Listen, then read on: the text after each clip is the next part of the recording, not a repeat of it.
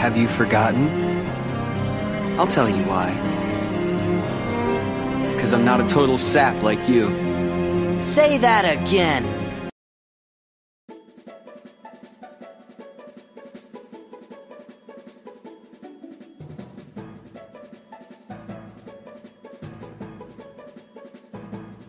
Welcome back, everyone, to Kingdom Hearts by Heart, the world that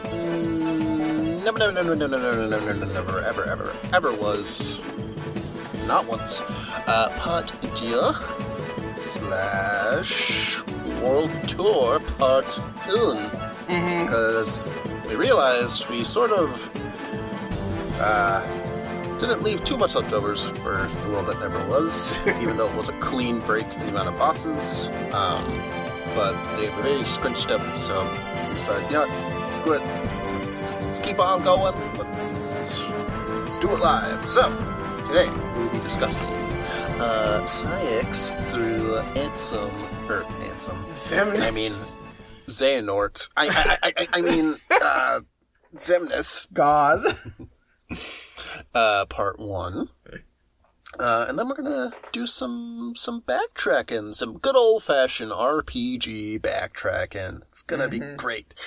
So yeah, as you know, I'm your Keyblades Chosen, Kevin, joined by my big, beefy, overaged, man in a dark cloak, Marshall. I'm mysterious. What lies beneath? And yeah, let's just jump right on back in, shall we? Yeah. With a boss fight. Yeah, it really feels like they're just like punched in their time cards at this point. Like, we just beat Luxord, and I just imagine Sora like taking a quick smoke break, like, ready? Yeah, I'm ready. All right, let's go take out this bozo. And then they just immediately go into the next room. Yeah, it's very weird. I mean, obviously, I love the world that never was, but the fact that there's like this big scroll, like, you can only go further until you beat all of the organization members. Oh, here's a link to all of their tree houses. Oh, go pay them a visit. Bring them a housewarming gift. Oh no, what, Sora, what are you doing? No, stop it. Don't kill them, no! Yeah, it feels a little manufactured. That, like, I mean, this whole room is cool, obviously. We discussed it last episode. But yeah, the fact that they're just like, I don't know, we'll just toss in Saïx and Luxord back to back and let's just get over this.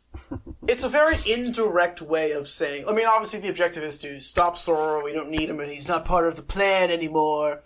But instead of very naturally, like, throwing them, like, you know, you go into the post, after the Twilight's View, that save point, and you go fight Xigbar. That's like Xigbar being like, hold up, kid, stop right there, time to shooty McRooty Tooty. Whereas these ones are just like, hello, welcome to my bachelor pad. I have unlimited root beer. Would you like one?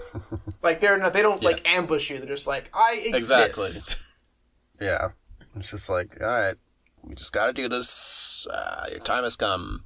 Prepare for battle. So yeah, Saïx is just hanging out, staring at the moon, as one does. And then we decide, well, enough of your peaceful contemplation. It's time to fight to the death, you bastard! He's got a little bit of pre-battle taunting once again. First to Sora's Roxas, take a drink. Although, is it before or after or both? It's definitely... Yeah, it's after. For this one, definitely. I think it's after, or we have the revelation after this boss fight at least. I want to say at the start, he does call him Roxas. Probably. I mean, let's be real. I believe so. Yeah, because literally my quote for this is, "Do you dance with Roxas in the pale moonlight?" Very fitting. Yeah, he says something to the effect of like, I don't know, basically, your fate is to die, Sora, so let's fight. Like, not really any meaningful exchanges here. So, he busts out that big old claymore, which I never understood why that weapon was called that. Like, isn't a claymore a mine? There is... Like, I know that from Metal Gear Solid. Yeah. So claymore mines are a thing. A claymore is a type of sword. A claymore is basically I want to say Scottish, I could be wrong. I'll look it up as we're talking. But basically a great sword. A great sword. Like a big two-handed sword. Okay. And... Well, like... Yes. I always confuse it for, Lexius's weapon. Is that the claymore? Or is it Sykes's? I'm confusing myself now. Lexius has a big... They refer to it as a tomahawk and sometimes a hammer in-game. Right. It does look like a big sword, but its intent is to be like a big axe almost. But it gives off big vibes of like both essentially. But yeah, a claymore is, if you ever see like a medieval like film and they're wielding like a big two-handed sword, like maybe like Game of Thrones, or I can only think of Game of Thrones right now. I think Breath of the Wild has weapons that are called claymores. Yeah, maybe not. Maybe I just made that up. But I know what you mean now. Yeah, they're big, great swords. And I know that. Well, one, I know what claymores are, but also, when I was first getting into anime and manga, there was this, there was a manga called Claymore, and it featured like these sister knights, essentially. And I was like, "Ooh, what's that? Whoa, why is it called Claymore? Oh, that's a big sword." But I find it very interesting that, I mean, you have an association with Claymore with the Claymore mine, obviously. Yeah.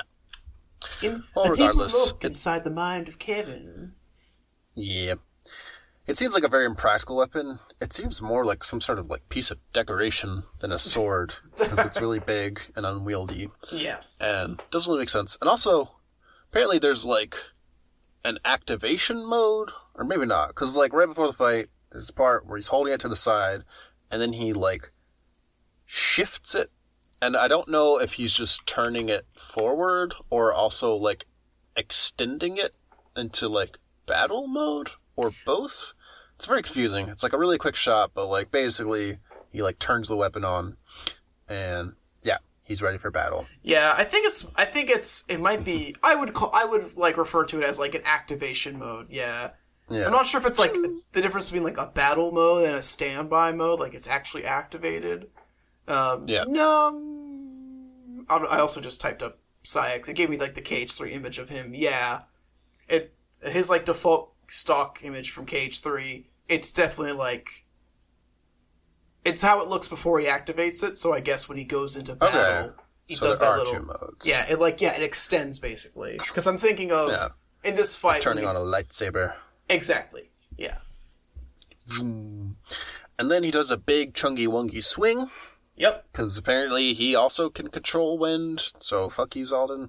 Woo! And he blows Riku and Kairi off into the peanut gallery, because you guys can't be helpful.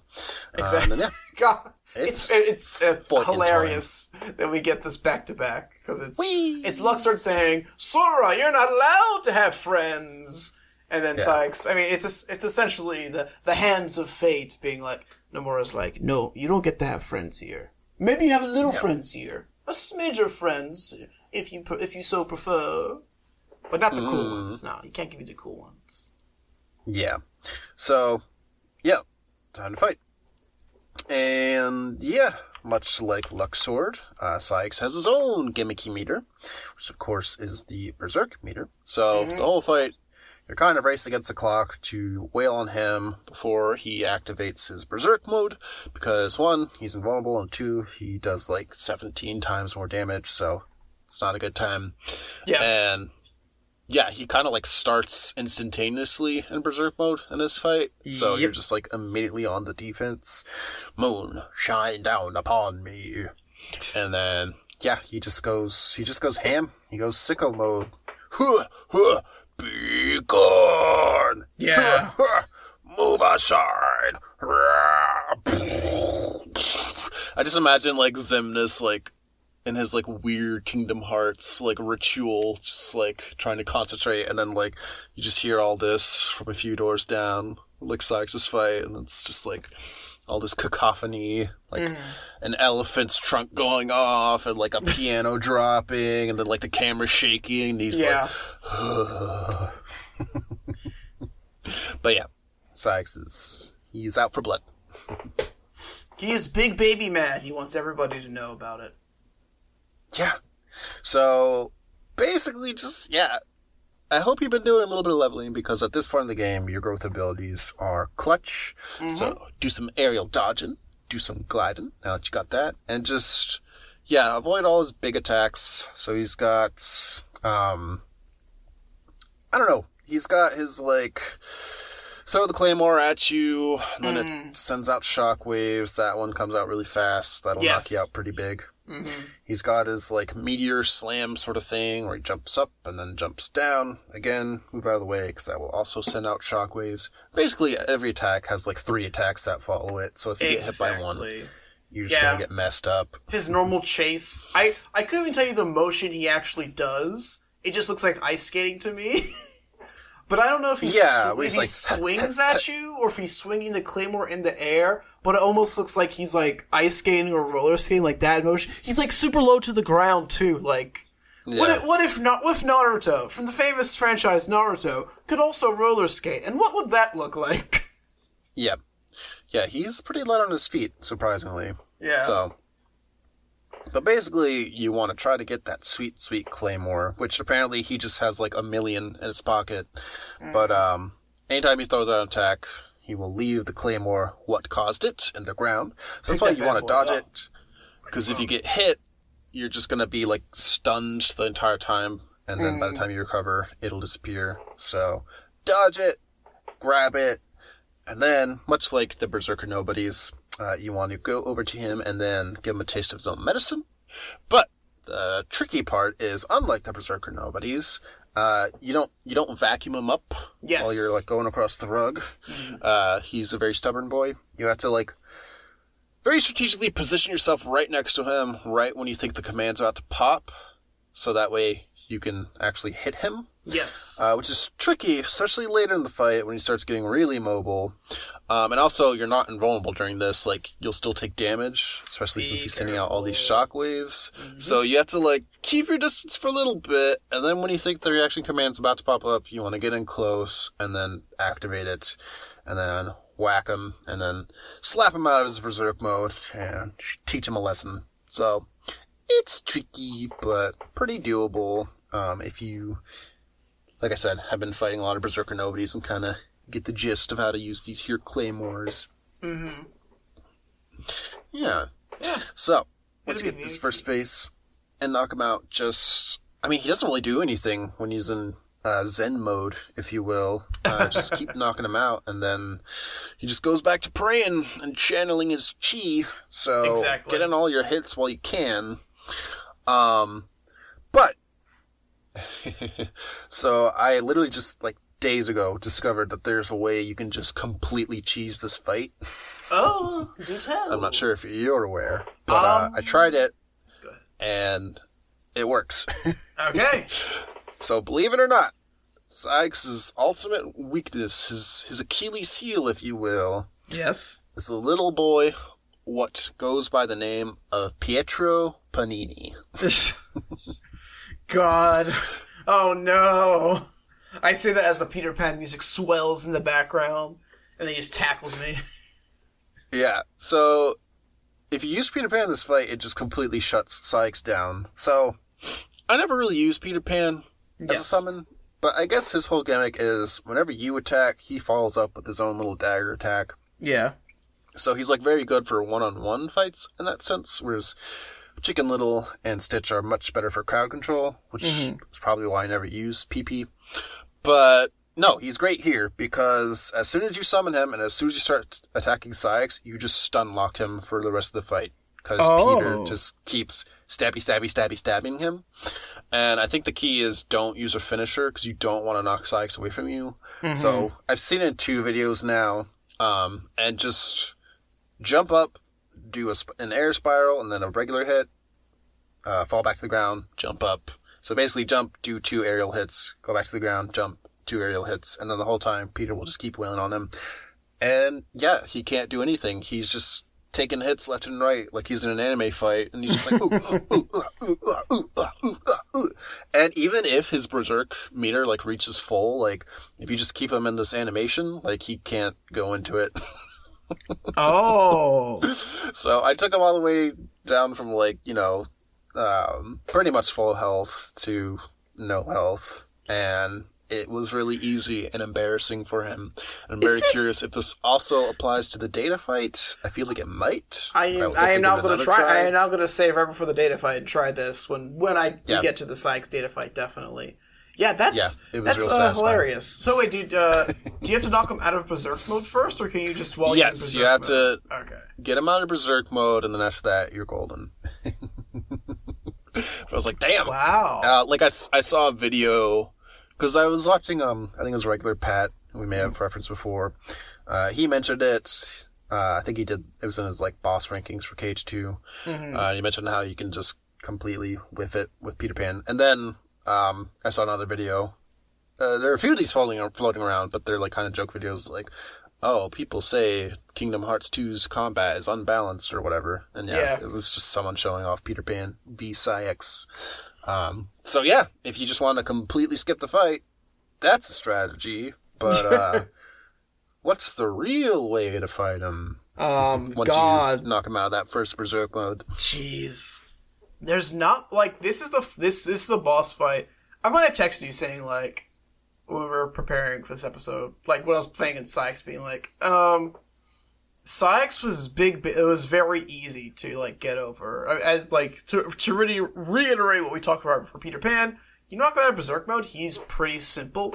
Berserk mode is the only real threat. Yeah. At the end of the day, because he's literally just unwieldy in that mode, and it's hard to keep track of him. That's why knock him out of berserk mode. That's really all you have to do. He has pretty much. We referenced this a little bit earlier, but. Later on, his desperation becomes part of his berserk, so he becomes even more unwieldy. A lot of his, you mentioned the meteor spike, a lot of his claymore throws will have lines, line attacks to them. They'll go in cardinal directions once they make an impact. Does he have a weird big meteor move that I am forgetting about, or is that I think I'm thinking of Sephiroth? Literal meteors? Literal meteors. Not our boy Saïx. No. Okay, yeah. I blame you for saying meteor strike, but it's meteors, right? I'm no, I can't be wrong. I can't be right. Wrong? Jumping up and then slamming down. Yeah, exactly. Okay, yeah. But he it's really just stronger, but not much. Again, berserk mode is just this literally untethered beast. So yeah. And it's so quick and so strong. So other than that, that's pretty much it. I mean, I know you said you knocked him out and then just cheese with Peter Pan. I was curious, for the 5 seconds you fought him in berserk mode, on critical mode or critical difficulty, how was that? Was it easy? Were you terrified? No, it's pretty easy. Okay.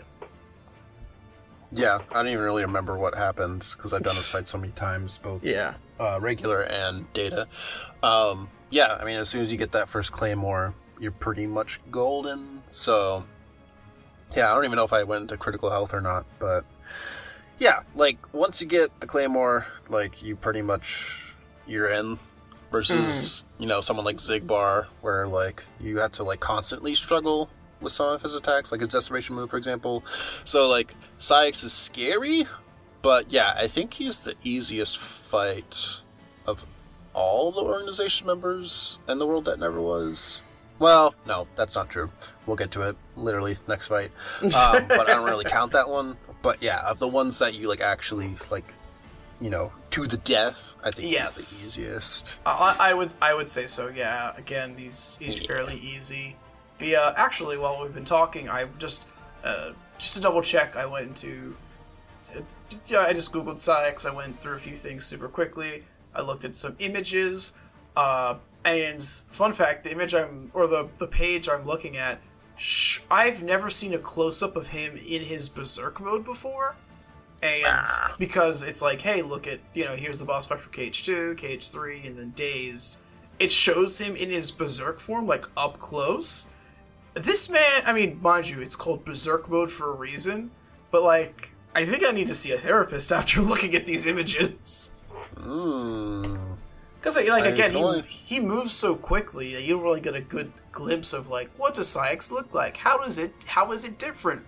But, like, his mouth is, like, almost bestial, like, agape and, like, constantly screaming. His eyes are, like, completely... I think he has yellow eyes anyway, but now they're, like, completely yellow. He's gone Super Saiyan. Exactly, yeah. And his face... I can't tell if this is just the game putting extra markings on his face, but... I mean, he's got a big old scar anyway. But yeah. It makes me uncomfortable. Yeah. You don't want to run into him in a dark alley at night. No. Especially on a full moon. So yeah, thanks everybody. We hardly knew you, so you whack him. He has one last parting wish to Kingdom Hearts. Where is my heart? And then he fades away into oblivion. And then Sora finally asks the age-old question. I don't get it. Why does everyone keep calling me Roxas? Oh, Sora, you stupid, stupid boy. Let me explain the obvious to you. It's because Roxas is your nobody. Nani? My nobody? But that's crazy. I never turned into... Oh. Right. Even so... I mean...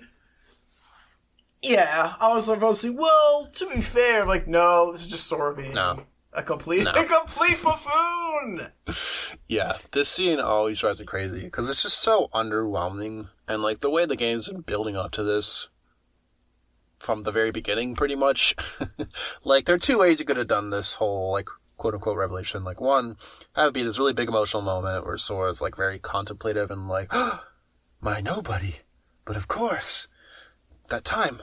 when I sacrificed myself for Kairi, I never would have thought it would have created a whole new life form. Something like that. I don't know. Or just, like, play it straight and have Sora figure it out much earlier. Yeah. Because it's really obvious. But they do this weird middle ground where they, like, try to make it like, whoa. I mean, for Sora, I mean, I think it's pretty obvious that the audience knows what's been going on. Mm-hmm.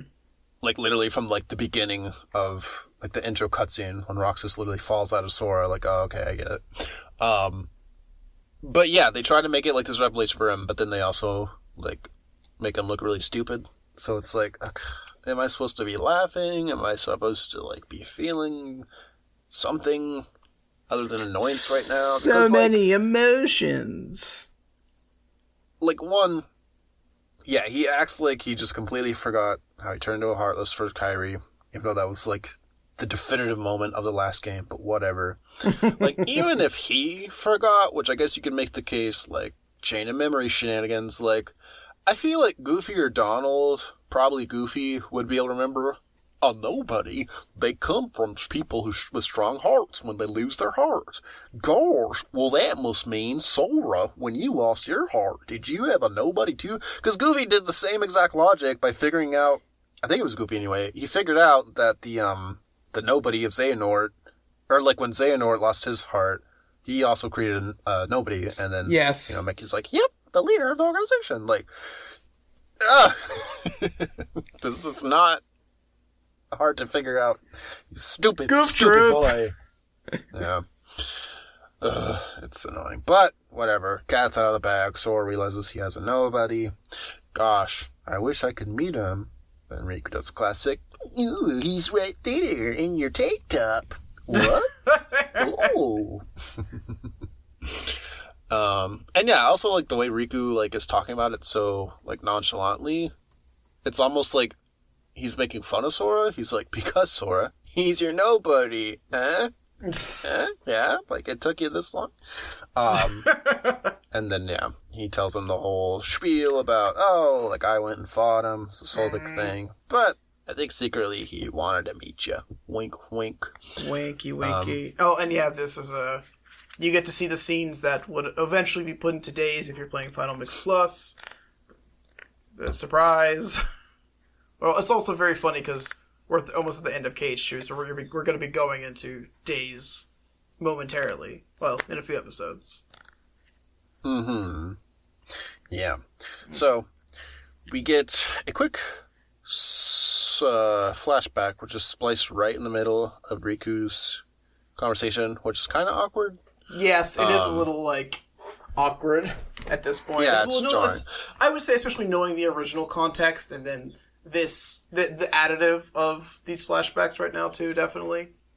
But, yeah. Hey. Content? Yeah. It's also getting very tiresome, because I feel like this is, the 5th time we've seen this scene. And they just add a little bit more each time. It's like, okay, we get it. They fought. Riku lost. And they've, also said that many times. Yeah. I wasn't strong enough, but then I gave into my dark side, and then I beat him. We get it. I think we get two viewings of why. Why do you have the Keyblade? Shut up. Yep. And then I think this is the second or third time Riku has or someone, I should say, has referenced the resulting part of this fight. I would say it's nice to see it if you're playing Final Mix, but not super necessary. But they probably also had the footage for this when they were doing Final Mix, probably. But, meh? Yeah. But it's also confusing because, so it shows base Riku, but it's basically KH2 Riku because his hair's really long. Yes. It's well, why is he so much older, even though this was I guess it wasn't necessarily that long ago because this took place a week before, I guess. Because they instantly put him in the pod and then he goes to sleep and then and that's the where Twilight Town. Yeah. But then they act Riku's been in this torment forever. Whatever. But he's been fighting the darkness for so long. But yes, he's only been Ansem for 2 days. Yeah, I guess we don't know how much time has passed during the events of Kingdom Hearts 2, but yeah. It makes it seem like he's been Ansem this whole time, pretty much immediately after Chain of Memories, but I have accepted that's not the case. it. Yeah. Also, he releases darkness. And yeah, it's confusing because he was wearing the blindfold before turning into Ansem. Yes.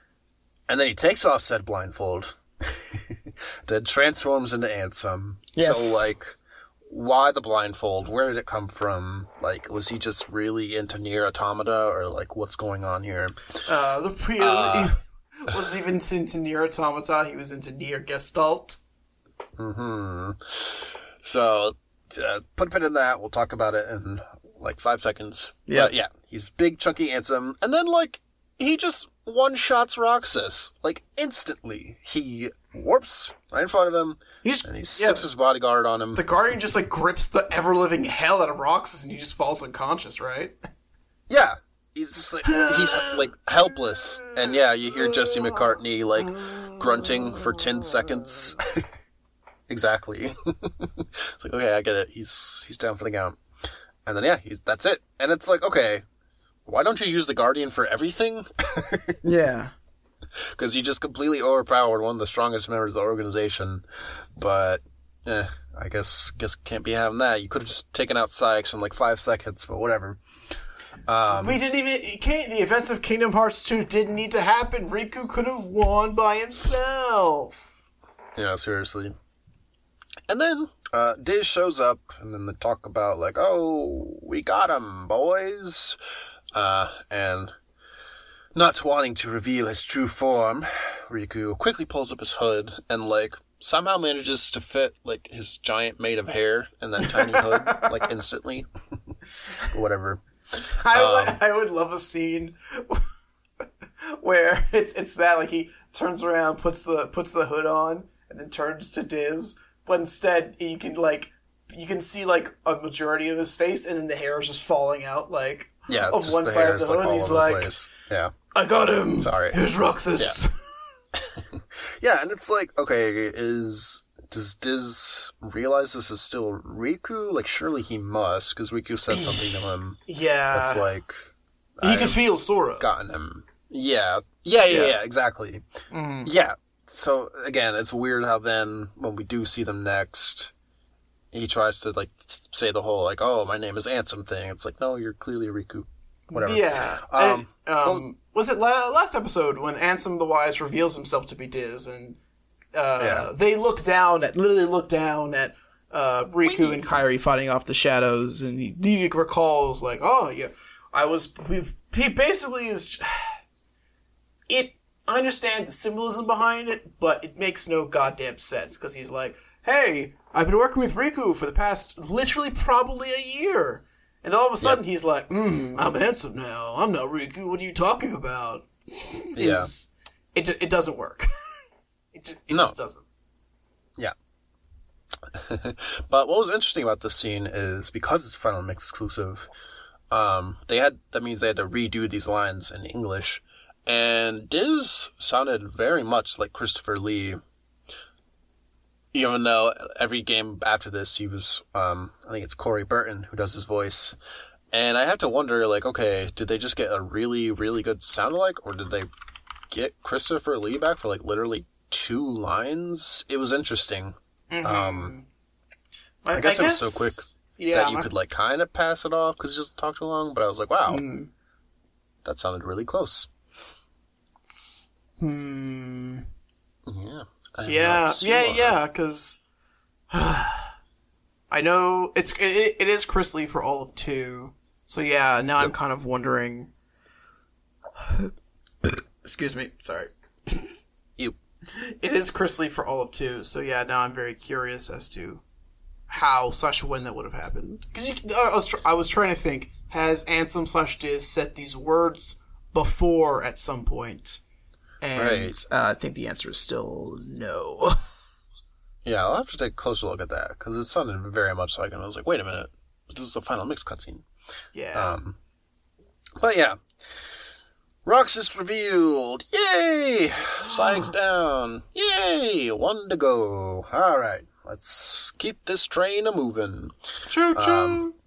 So we exit back into the whatever of remembrance, or whatever it's called.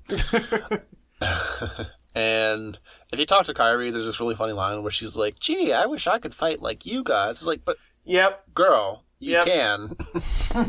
What are you talking about? You were just fighting like us. She says something. You can I think her and Riku walk around before you walk out of Sykes' bedroom, but also when you're still in the area, which I'm going to look up now, because if we don't remember it again, I think I'm going to punch myself in the face.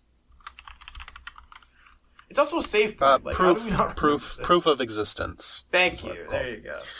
POE. Yeah, I just had to, like, cringe at that line. And then Riku has a really obnoxious line where he says something like, we're coming up against the organization superior. Sora, don't get in my way. It's like, bitch, are you kidding me right now? This is the... Where have you been for the past 2 boss fights? I must say, I think to Nomura, you gave Riku the wrong line. It's supposed to be Sora's line, sir. Right. How dare you? Yeah, I'm like, are you kidding me? So yeah, we move on to the next room, and boy, it's exposition, except not really exposition. But basically, meanwhile, Ansem and Mickey are still waiting for his weird planet decoder to finish loading. Fire my laser. Yeah. Oh, and we get a secret Ansem report. They're just handing them out like candy at this point. I think all the org members dropped one. Yeah. So yeah, they are wrapping up their whole conversation, and Ansem is basically like, oh, this plan failed immediately. This is a bad idea. Machine! Yeah. And even though he's like, oh no, who knows what's going to happen? It's going to explode at any minute. They then carry on for like 5 more minutes, just like casually talking. It's like, okay, yes, there's the sense of urgency. There's and like... also... Xemnas shows up. Riku, Sora, Mickey all say, Ansem, step away from the machine. No one has to get hurt. He's like, no, why won't you just let me die? Yeah, like, why does he have to, like, continue to man this machine? It seems like it's just doing its own thing at this point. I feel like you could easily escape this peril, but... It takes, like, 5 minutes to actively blow up. Yeah. I feel like maybe he very intentionally wanted to die from the quote-unquote die from the machine, because maybe that factors into whatever his plan is. That seems like the most logical explanation at this point. Because, yeah, he could have very easily lived. Yep. But yeah, they're in peril. The gang shows up, and Zemus is also here. He's like, alright, who is making all this racket? I've had enough. Ah, Ansem the Wise. Or should I say, the not-so-wise. Oh! So, the student is reunited with the master, and we get a few neat little nods back to the original ending, secret ending of Deep Dive / Northside on the story, where Xemnas tells Ansem, you are the source of all Heartless. You cause all this, or whatever he says. I mean, which is kind of true. Like, yeah, Ansem's whole research was the impetus for all the Heartless shenanigans. So, yeah. Yeah. It's, well, Ansem is the result, basically the Emblem Heartless, because, and correct me if I'm wrong, we definitely talked about it before, all the Emblem Heartless were man-made or manufactured because of Xehanort and the lot going through with their big dumb heart experiments at the end of the day. Yep. Correct. Right? Like the shadows, the Neo Shadows, the Dark Sides, the pure blood Heartless are all they're natural, they come from the world of darkness. But the Emblem Heartless are almost just like a result of all this cacophony of the hearts, essentially. Yeah. Although I don't remember if they come from a machine Ansem built or Ansem Seeker of Darkness built. True, because there's kind of this... In the original Ansem... I guess we can talk about this now, actually. Like, I may briefly mention it. The Ansem reports in 1...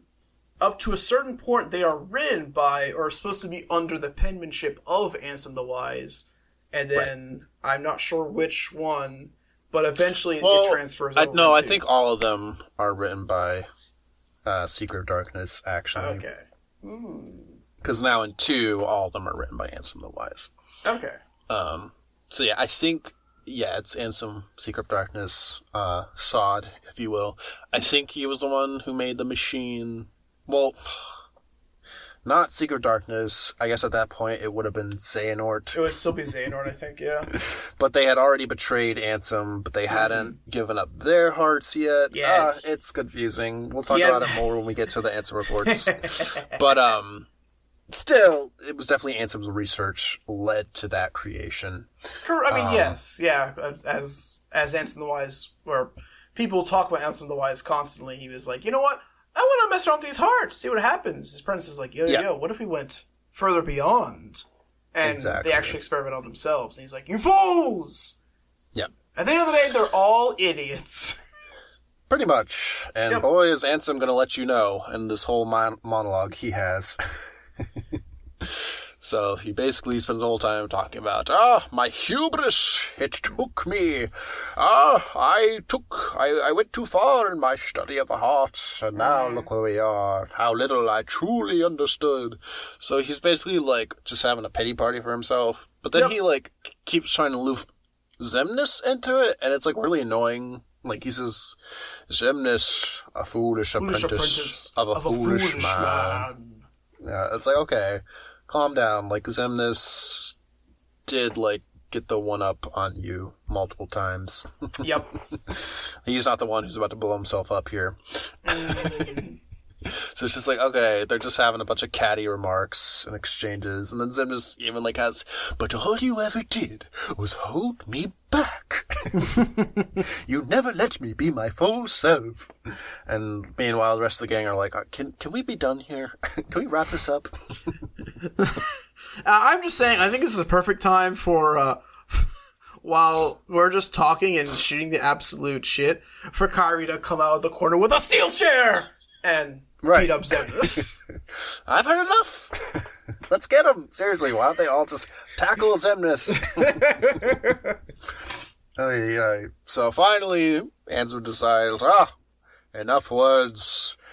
The machine is about to explode, and then anything can happen. But he still has, like, 0 words to use his voice. But then he tells Riku, you know what to do. And, like, does he? Did we rehearse this contingency? I don't think so. And also, what does Riku do?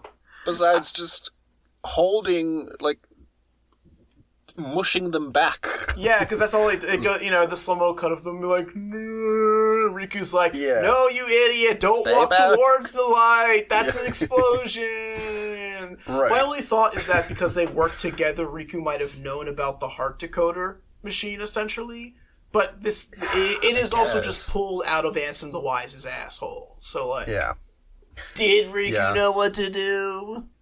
Or is it just because Riku has common sense and he knows, hey, explosions are bad? Probably. He's probably like, alright, Riku, once I die, you're going to be the smartest character in the room, so you're going to have to take it from here. Riku, I hope you're ready for the burden of responsibility! Pretty much, because that's, like, exactly what happens right after the scene. Yeah. So yeah, big explosion. I get wanting just a little bit. One thing I will say about Decoder is I like how it plants the seed of, like, data. I mean, I guess that's all Twilight Town was about, but, like, this idea of, like, hearts encoded by data, yada, yada, yada, because that's all of coded, basically, so there's some precedent for that here, but still weird. Like, I'm going to get rid of Kingdom Hearts by turning it into data. Like, okay. Whatever. And then, yeah, it somehow causes a giant explosion. Whatever. Again.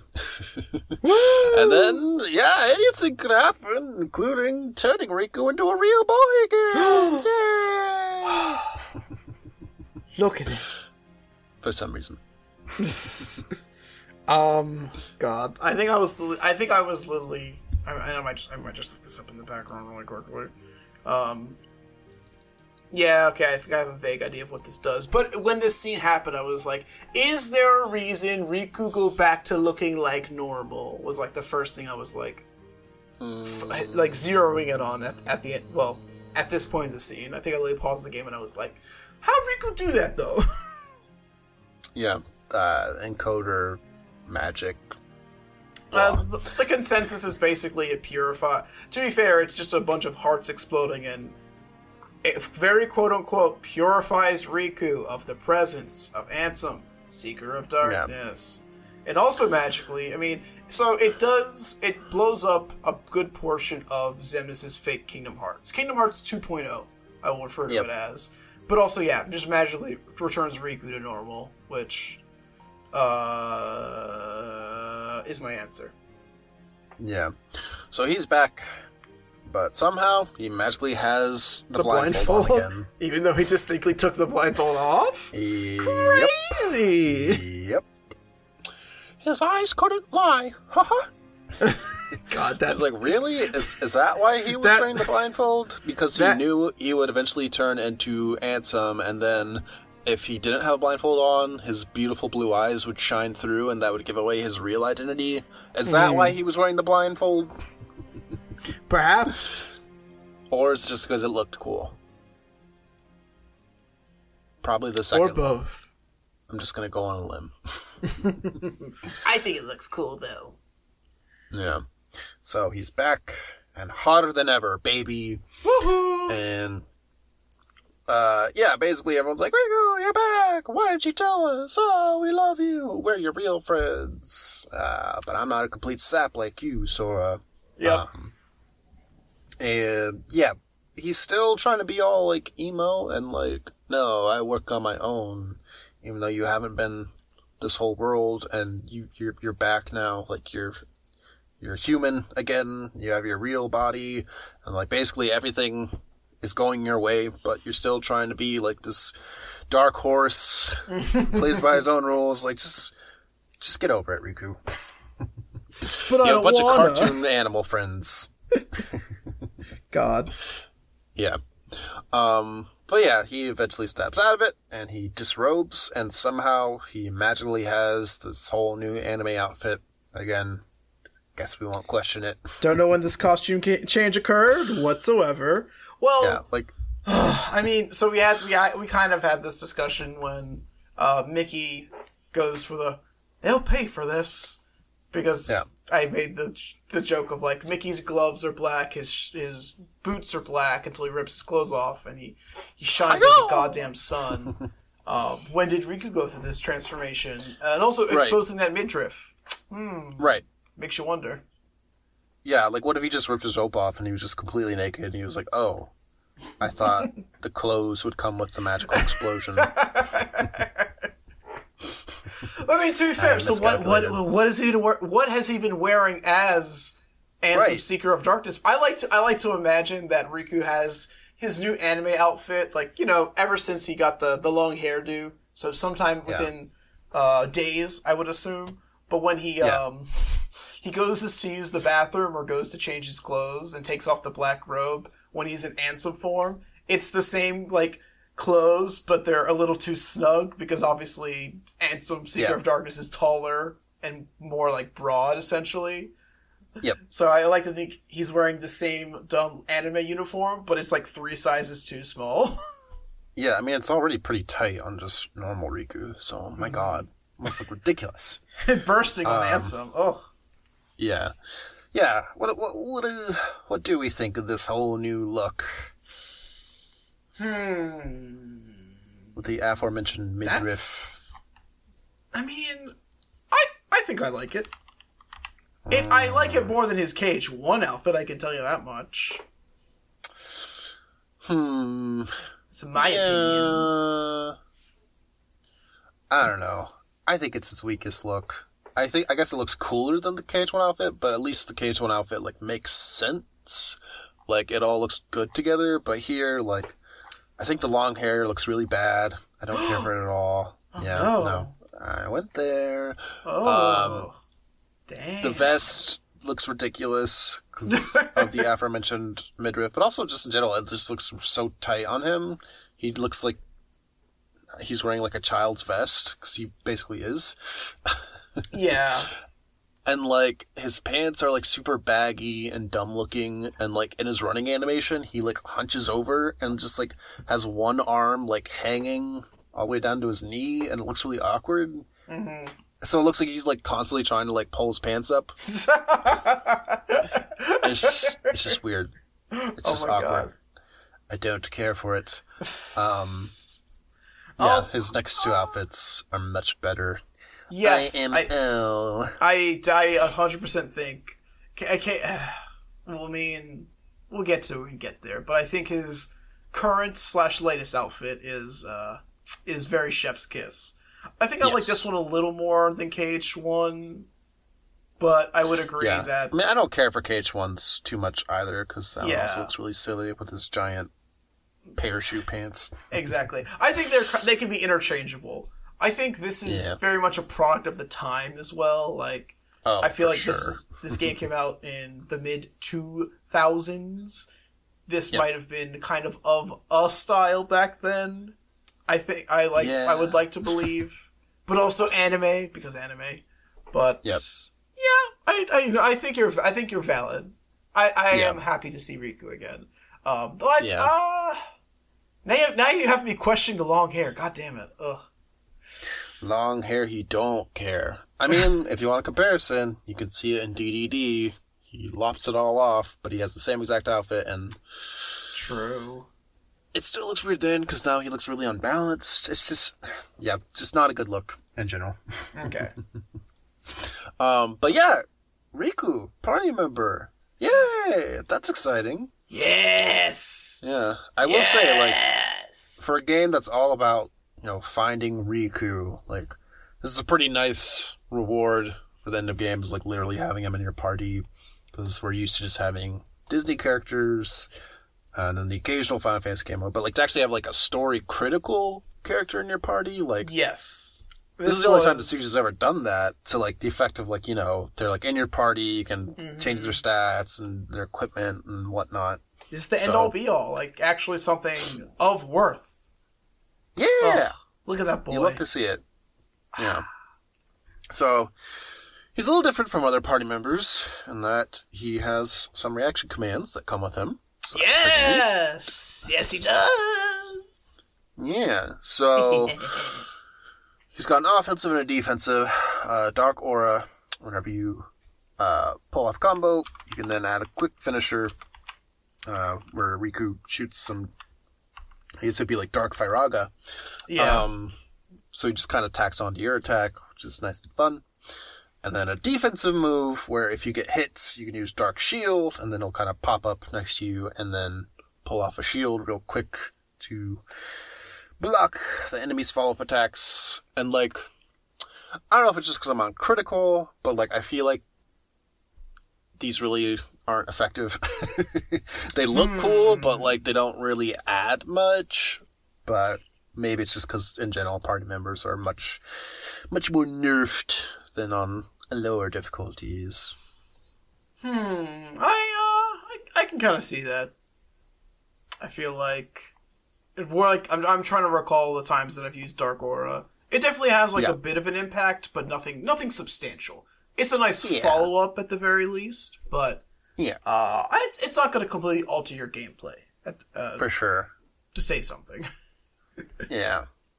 But yeah, he's cool regardless. He's also got a Healy move. I forget what it's called exactly, if he's like actually using Cure or just a potion or whatever.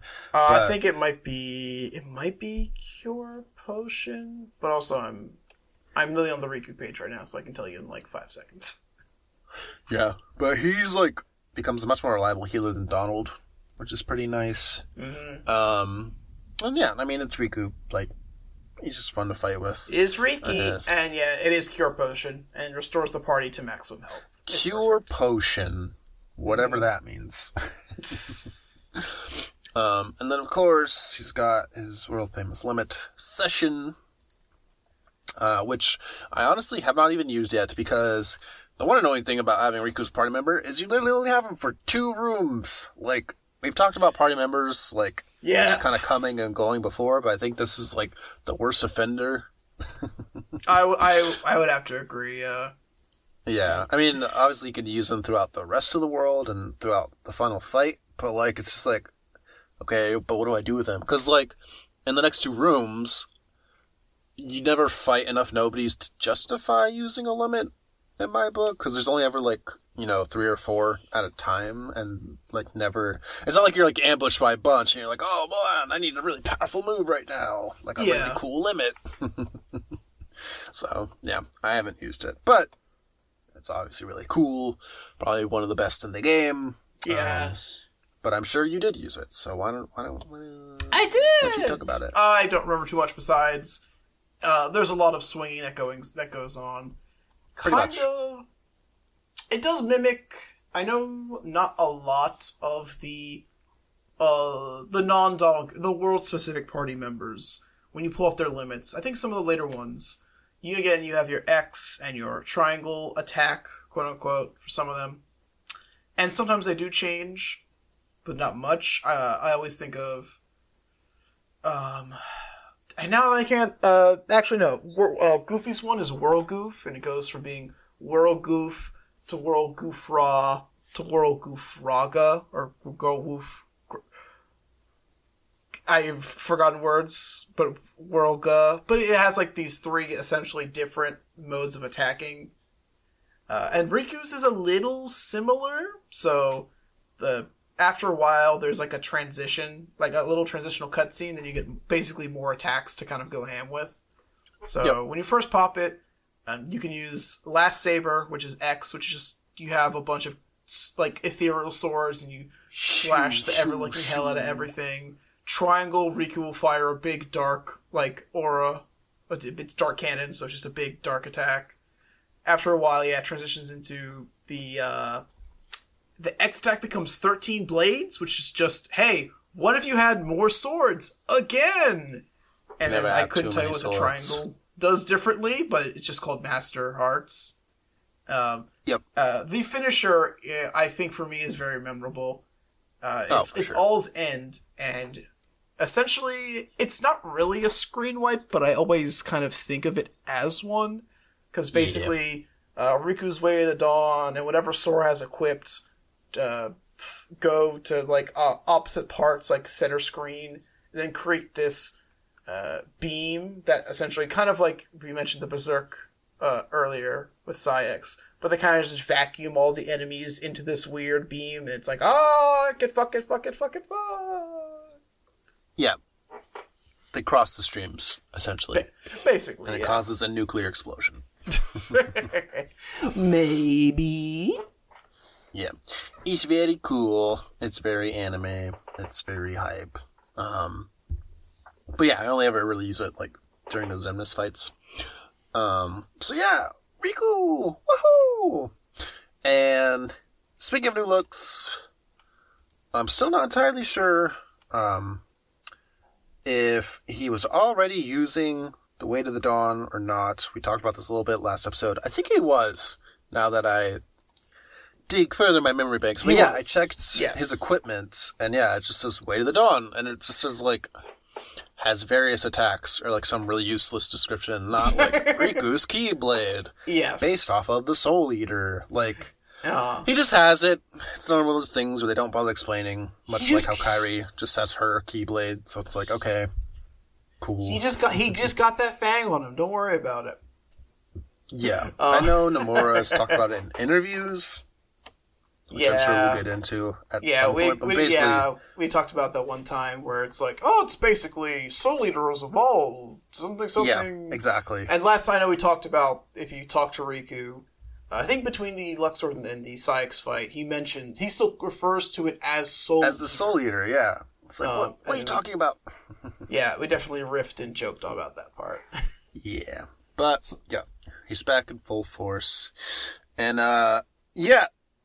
Sora looks at him and he's like, gosh, Riku, what should we do now? And Riku's like, we have to defeat Xemnas, the leader of the organization, basically what you've been doing this whole time. God, how have you gotten this far without me? Riku, the burden of responsibility! Yep. And I remember, going back to that MTV.com Meet the Voice Actors clip, they fucking spoiled this scene. Did they? Oh. Yes, they showed like that part where it was Riku's a human. They showed, I keep saying human, he was obviously still a human in Ansem, but like in his like boy form, they showed like the part where like Sora's like, you've got friends like us, and it shows like all of them, and then Kairi's there, and it's like, they just did not give a fuck. Spoiler warnings did not exist back then. Yeah, 100%. God. But yeah. As we said, he rips off his cloak, which I really love that image of, like, it's almost just like a 2D, like, ping image of the cloak, like, flailing through the wind. When he flows it off and they start walking, and it kind of, like, just, like, kind of floats down behind them. Yeah. To like, symbolize really Riku moving on. Yeah, so beautiful. But, yeah, they're getting out of Dodge because... when Kingdom Hearts exploded, it started raining hearts everywhere, and that, like sharks to blood, started attracting a whole bunch of Heartless, but also it shows the Nobodies, which they're in, like, the Dark City, which is weird because they're just vibing. they're Hearts having are a great raining, time. like, Xemnas, we're about to see Xemnas kind of have another pity party for himself, but the Nobodies are in the city just, like, having a grand old time. Like, oh, look at these hearts! Yep. Oh my goodness, one for me! Yeah, it's like the Nobodies are also after the Hearts, which is then confusing. It's like, okay, well, both Nobodies and Heartless want hearts, even though they're supposed to be, like, the opposite of each other. Yeah, I like to imagine and funny because we're about to see Xemnas kind of just like, woe is me! I think it'd be funny if he's looking away from Kingdom Hearts and looking at Sora and the gang and being like, having this large monologue, and then all of a sudden up the side of the castle never was, you see like all the dust being like, hey, you dropped all these hearts, you can have them back. And he's like, oh shit, never mind, my plan's still on, bitches. Yeah. And it attracts a bunch of shadows, and they start crawling up the walls of like the giant crater, and like the like scale of them is ridiculous, because like they're really far away, but you can still make them out like pretty clearly, like one-on-one in terms of like their size. And then when they're crawling up, you see like the background of all the skyscrapers, but like the shadows are like the size of the skyscrapers. So the scale's just like, what is going on here? Like, why are they so big? Like, it should just be like this weird black amorphous blob with how many there are. Kind of like when they cut to Radiant Garden, like whatever the darkness around the like Villain's Veil castle was. Like something like that. Instead of like, no, it's like 100 shadow models that like you can tell apart. Yeah, it's weird. But they come in. Watch out, it's the Horde. Oh no, we've never taken out this many shadows before. Never mind 1,000 of them at once, of much tougher Heartless. But there's too many of them. So we move forward, take out a few more nobodies, and then in the very next room, 2 rooms from now, I should say, another cutscene. Look, it's Team Rocket! I mean, Pete and Maleficent. Because, much like Team Rocket, in every Pokemon movie, they decide they're gonna be good. But they don't really commit to that. But, yeah, the gang's all here, and Maleficent decides, this is our castle now. Pete says, frankly, my dear, I'd rather run! No, I'm just kidding. Could you imagine if I was like that? Not at all. Yeah, basically they decide we're gonna have a quick little redemption moment for a reason, even though Maleficent already did that, basically. So, like, she's, like, basically a good guy at this point. Exactly. She's had literally the last time we saw her, she has... Yeah, we haven't seen her, like, the entire half of the game. Yeah. She has this exact moment of, like, you fools, you better run! Now, but now it's kind of like, oh, I'm being evil for good's sake. Like, she's still like, I will rid them of this castle, and this castle shall be my new home. Yeah. But also, it's gonna help you out, too. Exactly. And then Sora once again decides, no, I'm gonna help them, even though I laughed over her corpse at the start of this game. And Mickey's like, no, her heart's already decided, we can't interfere. Which, they said, like, the same thing about Ansem, and it's weird how they're, like, pushing this whole idea of, like, oh, once the heart's mind's made up, you can't do nothing. Don't interfere. The heart knows all. It's, like, really creepy, and, like, I don't know, just, like... It's like, I just imagine them, like, all going for, like, food afterwards, and, like, Sora's like, oh, I'm gonna get ketchup on my hot dog, and then Kyrie's like, oh, but don't you like mustard? And then Mickey's like, no, his heart's decided, he can't do anything at this point, like, apparently the heart's just the end-all, be-all of, like, any decision ever. You can't ever talk back to them. It's God. I'm getting big Ratatouille vibes now. Of like, you know, Remy pulls on the hair to get his way, but it's the heart. Yeah, deciding, exactly. Nope, I'm driving this flesh suit, baby. They're talking about like the heart's like a distinct entity that isn't like the person's actual willpower. Yeah. But yeah, they decide to make their noble sacrifice, and also Pete and Mickey have some boat banter. It's very cute. Time for my yapping, Canker Pete. I fucked it up, sorry. Yeah, and then Pete's like, you mean like run away? For some reason. And then Mickey's like, no, I mean like, why don't you go kill yourself for us, and then we'll keep going. And Pete's like, oh, that sounds much better. Mm-hmm. Yeah, it's annoying. Because, one, we don't even see Pete and Maleficent do anything. It just immediately cuts to, like, the next scene. It's, you know, Yeah. it's like very common action movie trope of like, we've got to leave them behind, and then the guy like drops the grenade and then blows him up with all the zombies. Yeah, or they whatever. literally just run off screen, which is very Yeah. funny because I don't think I've seen Maleficent only has walked so far in this game, so she like Yeah. almost like picks her arms up a little bit and like just literally like for 2 seconds just like power walks forward with like, you know, her arms kind of like close to her head and just Yeah. like kind of like putting up some pep in her step, and then you really never see her at all. So Yeah. yeah. And then you can go back to this room, even though they could have very clearly done, like, when you can't walk, and then Sora has an inner monologue, like, this doesn't seem right. Like, you could have said something like, there's still too many Heartless. We have to keep going. But no, Yes. you could go back to this room instantly, and then it's, like, completely clear. Like, there aren't even any Heartless. Maleficent and Pete are nowhere to be found. So it's like, okay, that felt very empty, but whatever. They're gone now, I guess. Hi. So, yeah, we've reached the top of the castle. Yay! Yeah. And Xemnas is real pissed because he just finished cleaning this up and then you made a giant mess. Now I have to start all over. Are you kidding me right now? Can't believe you Meddling knocked over kids. all of my Legos. You shall pay Basically. with your hearts. Yep. And yeah, they start spouting about light and dark, blah, blah, blah. Why do you hate the darkness? Gosh, we don't hate it. It's just kind of scary. Yeah, like we sort of mentioned this earlier in the game, or maybe even as far back as Kingdom Hearts 1, but they started talking about this idea of like, oh, light and dark are balanced. You can't have one without the other, even though everything about their actions has been light, light, light.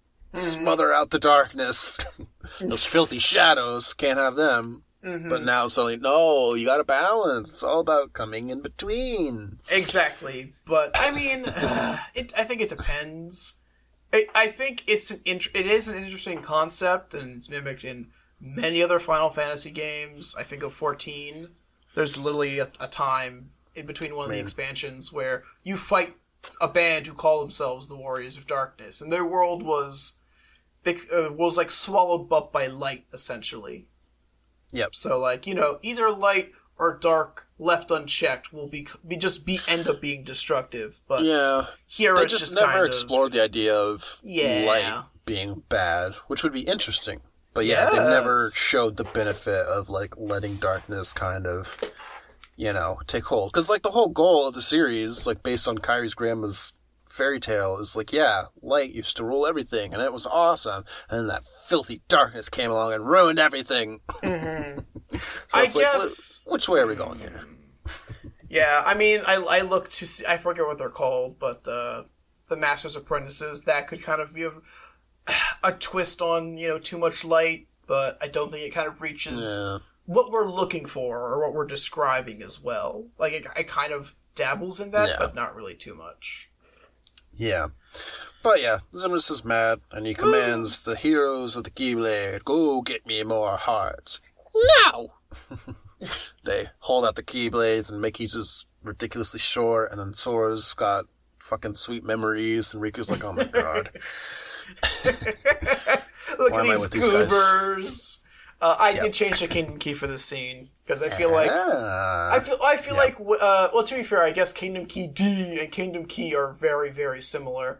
But every time I have Oblivion, I feel like Oblivion and Way of the Dawn are like too similar. So I was like, oh, let me change the Kingdom Key. And I was like, it's Yeah. more of the same because Mickey Definitely. again, Yeah, you definitely want to switch to the quote-unquote cool Keyblade at this point, because all the cutscenes that are to follow. But yeah, we ain't getting no stinking hearts, you filthy nobody. And then Sora just, like, digs into him. Yep. Xemnas is like, why do you hate me? And it's like, well, because you're evil and you've been, like, hatching this horrible plan that hurts countless people. And, like, Sora's like, let me do you list really the need a reasons reason? why. Yeah. And then, like, Xemnas is like, but did we have a choice? And Sora's Yes. like, there's nothing sad about you. You're nobodies. You're not even supposed to exist. Get out of my face. You disgust me. Sorry. Oh my god. Sora's like, it's the two women pointing at the cat at the table, But the point pointing is Sora like yelling and spitting, and Riku's just holding back. Is them just like, oh, that's the Essentially, cat. yeah, it's like, it's a lot coming from Sora, who's normally very good-natured and kind-hearted, but here he's just like, you're nobody's, you're not even supposed to exist. Now let me kill you so that this world can be better off. No one will miss you. And it's like, Basically. can you calm down? Like, what is wrong with you? Like, he clearly exists. He's right in front of you. He is a person. Like, even though they also still try to push this whole idea of, like, essentially, like, I cannot feel sorrow, blah, blah, blah, blah, blah. But it's like, I don't know. You'd think Sora would be the one, like, surely you could feel something. Because even, he does have a line like that, just in a little bit. But yeah, here he's like, no, you have no emotions. You're not a real person, blah, blah, blah. I'm going to end your existence. Oh, yeah. So, yeah. Xemnas decides, alright, let's fight. Words have failed once more. And then he pulls Sora into the Phantom Zone somehow. I don't know what's going on here. Yeah, he brings him. Even though this isn't a place we revisit, it has a name. I looked it up after this fight, actually. Because it's just like, it's the base of Memory's skyscraper, but cut off from exiting. Yep. Apparently it's called Memory's Contortion, if anybody cares about that. Hi. Yeah. But yeah. Yeah. Yeah, it's just an arena for a one-on-one fight, which uses the same boss music from, The Unknown? Yes, the Xemnas fight in KH1. Spoilers, not Wait, spoilers. that was Xemnas? I forgot about that. So yeah, it's boss fight time. Oh, speaking of music, we also get the introduction of Riku's theme when he goes back to being a real boy. Yes. And, like, I have to say, like, I've never cared for it. And it's, like, very melancholy and sad and depressing and, like, not catchy at all. And, like, very forgettable. And, like, I feel like they just did him dirty with that song, because it's not great. Do do do do do do do do do do do do do. It's just boring. And like even Sora's theme, I may have talked about this at the very beginning. Like even that one, I'm not a big fan of. So it's like I feel like Sora and Riku, like the two main characters, got like the worst character songs because like Kyrie's is good. Like Roxas is really good. Thinking about some of the other main characters we will see in future games, like theirs are all pretty good, but like the two boys, they're like my least favorite of the whole bunch, which is kind of lame, but whatever. Back to the boss fight. If you can call it that, am I right? It is. I mean, this is what we were alluding to during the Psyx conversation. There is not. It is very much a prequel of things to come. It feels like almost like a mini boss fight, basically. Especially at this level, I don't know. I felt like I, for one, put on freaking Kingdom Key, and I still slapped Xehanort like 10 ways to Sunday. Yeah, it's very underwhelming. I mean, the whole point of it is the reaction command. So, like, right at the get-go, he does his little seal on you, and you're like, oh no, I'm losing my health. I better run to the skyscraper. And then you activate the reaction command, face down, to get rid of it. And then, yeah, the power creep is just off the charts, because now Sora is running up buildings like he's Spider-Man. And Xemnas jumps down for their epic clash. And then, yeah, you get a little showdown at sundown, where you have to basically play chicken to wait out the reaction command. So you got 3 of them, of, like, increasing efficiency if you do the first one. Actually, I don't even remember what the first 2 do, because I never do them. I got you, boo. And I guess fun fact, as a kid, I didn't know this, so every time I would just clash as the first one, and you just kind of bounce off Xemnas with no harm, no foul, essentially. Yeah. I think probably, maybe when replaying KH2 years later, or maybe even doing 2.5 remix is when I found, I was like, oh, there's a there's a benefit to being patient here. Who would have Who would have thought? But yeah, the first when you're farthest from each other, clash, you just bounce off each other. A breakthrough, you will do like a single attack on Xemnas. So a little bit of damage. If you basically wait until you touch tips, finish is the big chunky wungy where you'll pull off a cinematic combo on him. And then also slam him into the side of the skyscraper. Yeah, it's very satisfying. And then if you miss all, then Xemnas beats you up. And boy, do you look silly. Don't get beat up. Yeah. And that's pretty much it, honestly, because other than that, I'm pretty sure he only has 2 attacks. I guess 2.5, so he's got his prism wall, which is like... Guard! Does he even... Yeah, guard! Which will hurt you if you're close enough, but just always keep your distance in this fight, and then after that he follows up with 2 little swingies that are super telegraphed, and then as soon as they're done, go in, get some hits. Good job. And then he's got the 10-second long, highly choreographed, extremely drawn out Dance of the Lightsabers, where he just does a bunch of flippity floppies. Just call it Blade Dance, basically. Guard, reflect, do what you have to do. Just don't get hit. Yep. And it's hard to know when it's going to end, so that's really the only reason you would get hit by it, is like if you go in too early because you think he's done, but turns out he has 3 more hits. But that's same deal. Once it's over, go in, hit him. Like, he doesn't really have any like counter moves.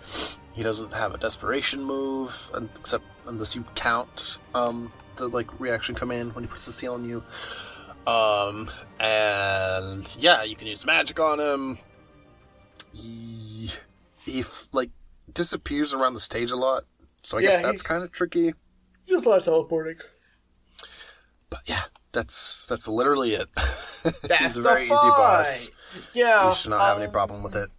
I like my only real thought, or like if you're struggling, do this, is usually when he teleports, I usually wait until a certain voice line, because sometimes he'll teleport and then throw up. I just have the official name in front of me. What the hell? Thunder Guard is technically the guard wall, as I coin it. But yeah, sometimes when he teleports, he'll go into his slicey lyces. Sometimes he will throw up the wall. Also, the wall, you would think it would do a good job of keeping Sora's on the other side. It's only active for like a full second. So once I would teleport, he'd be like, guard! I know I can wait like a beat and then slide dash straight through it at him. Like, right. Xemnas, you might want to take this back to the store and get it inspected for quality assurance, because this wall does not do its job. Yeah. It'll stun it doesn't really have a lot. Yeah, it'll stun you, like, again, if you just walk into it, so don't walk into it. But I feel like a lot of the problems are wait for Xemnas to do something, and it's very akin to the Sephiroth fight, which we'll talk about at some point, I think next episode. But you're very much, and kind of similar to the Roxas fight, actually, as long as you're on the defensive and you know what cues to look out for, you've kind of got this in the bag. So just be patient, be mindful, and you'll be fine. But this is the weakest version of that, because it's the weakest fight of that trio, probably. Yeah. So you can take them out easy peasy, and then you get a little bit of an MP buff. Little magic. Yeah. And then, spit Sora back out in reality, and he like falls down on the ground. Very silly. It's like, whoa, what the heck happened? And then Xemnas is back on his old bullshit, just vibing in Kingdom Hearts. And everyone's like, oh no, what's he doing? And yeah, he just goes on an evil villain monologue as he does. And I guess he's like just absorbing the energy of the broken Kingdom Hearts. It's very unclear what he's doing. But everyone is super, super alarmed about it. And he's, I don't know, he's just going on about, oh, I understand the true purpose of hearts. They're the source of all power. Which is like a total 180 from wanting to collect all the hearts to find my own heart to, nah, I'm just going to use them for my giant evil death ray, I guess. Gasp. And yeah, it has dramatic cuts to all the main heroes where they're like, no! Don't do it! What are you thinking? Stop! You don't understand! And then it cuts to Donald, and he's like, you'll never win! Alright, well, thanks for chiming in there, Donald. Yeah, this is such a... It's very funny because it's Mickey, Sora, and Donald. Yeah, you think it'd be all Riku? the characters, of Yeah. all the characters we could have picked. Yeah. It's just, I think it's hilarious. I would love to ask whoever planned this scene. I was like, so, Donald has a line. What compelled you to remind us Donald Duck is a part of the plot? Right. But he does not heed that warning, for he is absorbed into Kingdom Hearts, I guess. Kind of. But Yeah. wait, there's more, because a giant door shows up. And Riku tells us this is it. This is the ending of the game. Are you ready, Sora? Never, Riku. Yeah. So, Xemnas has slunk away into the realm of Kingdom Hearts? Question mark. We'll get into that next time. But yeah, he's waiting for us on the other side of that there door. Yeah. Yeah. He dropped a piece of paper from his notepad. Oh shit, look, it's secret port number 13. Who would have thought? Yeah. So yeah, at this point we have our collections complete. We have all the secret ports. So Yeah. at some point we'll cover those as well. But yeah, that is it. We are basically at KH2's equivalent of Final Rest, where if you go any further, it's the point of no return. You got the big dumb ending waiting for you. But we're going to pump the brakes a little, and we're going to do some exploring, like we said. Yeah. So, if you want, you could talk to your crew and see what they have to say. But yeah, you got a nice little save point there, and you can use that to get the heck out of here, and go back and do some grinding / journal checking offing, if you will. Yeah, we're gonna start a little world tour now. We're gonna pivot. Yep. So yeah, lots of stuff to do. This is, I think I may have said this about the first game as well, but this is like my favorite part of the game, where like it really comes in its own. And it's just like the end game, but there's still a ton to do. But you also like are at your strongest, and yeah, you just go out and explore and like do everything, because now there's like nothing like blocked off or hidden or whatever. So you could be free and expand your horizons. So Exactly, yeah. The world is at your fingertips now. Do what you want to do. I should say what you want to do, but what Jiminy's journal tells you to do at this point. Dictates. Yeah. And journal especially in knows Final all. Mix, there's a whole lot more to do. Correct. So, Yeah. as we alluded to, there are some stray puzzle pieces and stickers, if you will. I've already gotten all those, but now that you have all your movement abilities, you should be able to get them all. Except for the ones at the Cavern of Remembrance, which we'll get to later. Yes. But yeah, aside from that, we're going to go back to the worlds and check off all the missions, because most of them have at least one. So, we're going all the way back to Land of Dragons, which has one measly little mission. Literally only one. Yeah. So yeah, and Which this is only FM. It's Yes. non-existent. Yes. So Mulan does not get to have fun. No, not at all. It's the Mushroom Organization 13. Yay! So, you're bound to run into these guys as you played through normally, and we have not talked about them up until now because most of them will require your growth abilities to be maxed to, like, finish the mission anyway. Yeah. Or at least have all your drive forms maxed out. But yeah, now we're in a good spot to finish them all. So yeah, basically they're kind of the answer to Kingdom Hearts 1's Elite Heartless, although they're more mini games than anything, which some of Kingdom Hearts 1's Uber Heartless were also mini games in themselves, but like they're more fun and like they like test different abilities than just straight up kill them.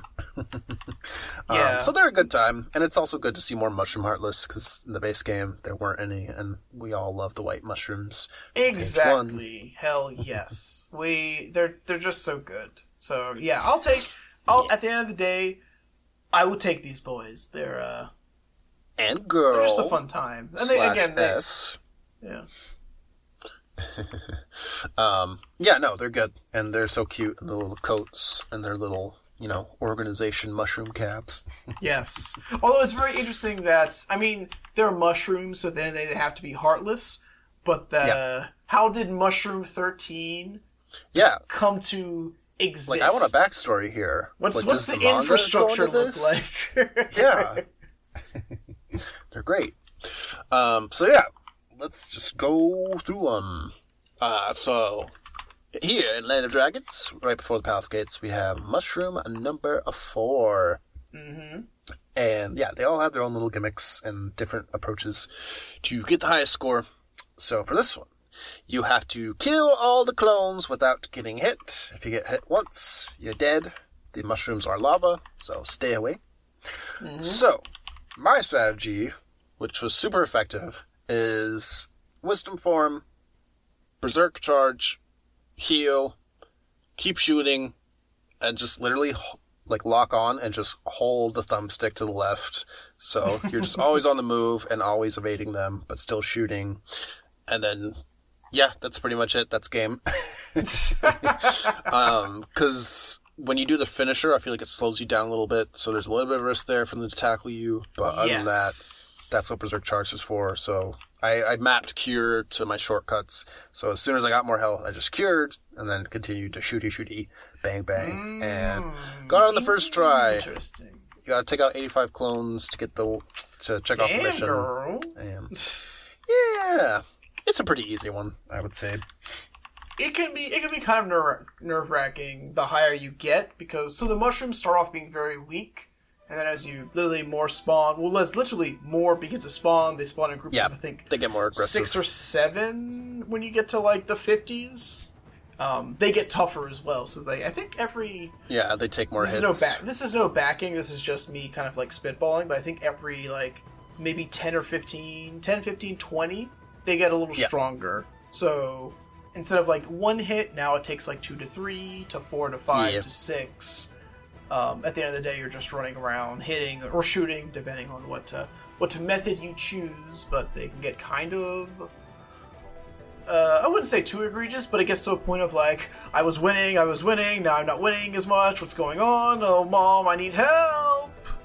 But yeah, I also had a similar strategy. So at first, I went with Final Form, because Final Form, when you glide, your Keyblades swing out, you just have a lot of motion, a good range of motion, and your Keyblades kind of spinny so much that you're bound to at least stop them from making contact. But I would get to kind of the 50s, and I couldn't really get any farther than that.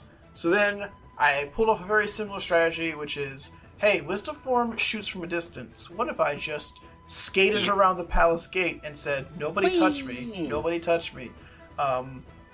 There's another mushroom later that we'll get to that actually I need Berserk Charge for, and unfortunately I chose the Dream Shield, and I will not get Berserk Charge until probably it's no longer useful, I think. I want to say it's 85 or in the mid-80s, because I picked Dream Shield, I believe. You can also get a Keyblade that has Berserk Charge. Yeah, I have Fatal Crest right now. The strategy I'm trying to go for, the other mushroom, requires 2 abilities, which one I just got. So, yeah. That's always the tough part. I might have to change some things up, but I might be able to cheese it. But yes, I had a very similar strategy. I used Berserk Charge, I just kind of kept Oblivion. But I just didn't go for the finishers. That's the thing. I would just wait a little bit. I would go for... I know to, kind of pause between X presses, so I wouldn't go into... I would, do the 1, 2, 3, maybe 4, and then hold off from pressing X for, a few beats, so the combo would essentially drop, and then I would, start from 1, 2, 3, 4, drop, 1, 2, 3, 4. I wouldn't deplete my magic, because obviously I wasn't using Berserk Charge, but... At a certain point, Thunder is your best friend because of the crowd control that Thunder provides. If I was smarter, maybe I would switch to Photon Debugger or make sure I had Thunder Boost equipped, because I'm not sure if I had Thunder Boost equipped regularly. But Yep. yeah, I probably would have added on to that. But once I did Wisdom Form the one time, I was in the clear. Just the getting from, I think, 80 to 87 is where I stopped. Was very interesting of like, because they drop like flies the first few times, and now they're like the indestructible mushrooms. I'm like, no, die, please, no, stop it. Yep. Yeah, but you only need to get 85, so once you get that, you can just die if you want. And then, you done good, because then they throw a little fireworks show for you. Yay, Yeah. you did it! A winner is you.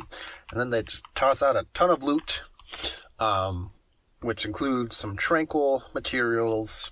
Usually, if you hit the mission, you'll get the good ones, you'll get the crystals. And then also various mushroom paraphernalia, usually in the form of weapons for Donald and Goofy. And yeah, sometimes you'll get multiple in one go. So by the end of this mushroom grinding, you're just gonna have this like wheelbarrow of mushroom arsenal. Yeah. Because they have like different scales of like mushroom. Precious mushroom, pretty mushroom, and then pretty mushroom plus. So, like, yes, you only ever want to use the best one, and then everything else is just like, well, this is pointless. I don't even think the best ones are better than what we have at the end of the game. So, I guess it depends on what you want. So, somehow I ended up with enough materials for Save the Queen and Save the King. So I just popped those on real quick. Girl, look at you. But then I got a mushroom wand for Donald that had MP Hestera, and I was like, well, this is way better. Because Save the Queen is... What's the ability it has? Like, hyper healing, I think? Or like... It might be a pretty meh one, actually. It's something really underwhelming for what's supposed to be his best weapon. Yeah. Correct it's like, statement. okay. But yeah, you'll get a bunch of stuff, and then...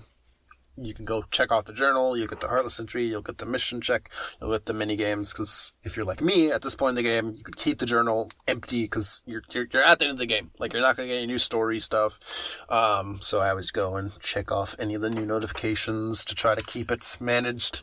But yeah, we did it. And we're done with Land of Dragons. We never have to see your face again, Mulan. Suck it. Exactly. Oh, there's something I didn't realize, because I haven't cared about the mushrooms until this playthrough, so this has all been mostly a new experience. They're all mushrooms, they all have a number associated with an organization member, and they all actually mimic the org member that they share a number with. Which makes me just think that Mushroom 13 is the organization's just biggest fan club, and I'm gonna stick with that solid theory for how this group came around. I have thoughts on that, because I was also paying attention to their numbers, and I don't think they mimic them. Like, they do, and then they don't, and it's weird, because it feels like they couldn't make up their minds. So, this one's 4, which is Vexen, so 4 uses clones, and, like, I guess he uses clones, but, like, not clones of himself, so, like, it's, like, halfway there? Yeah. But, like, I guess close enough, like, I could see that.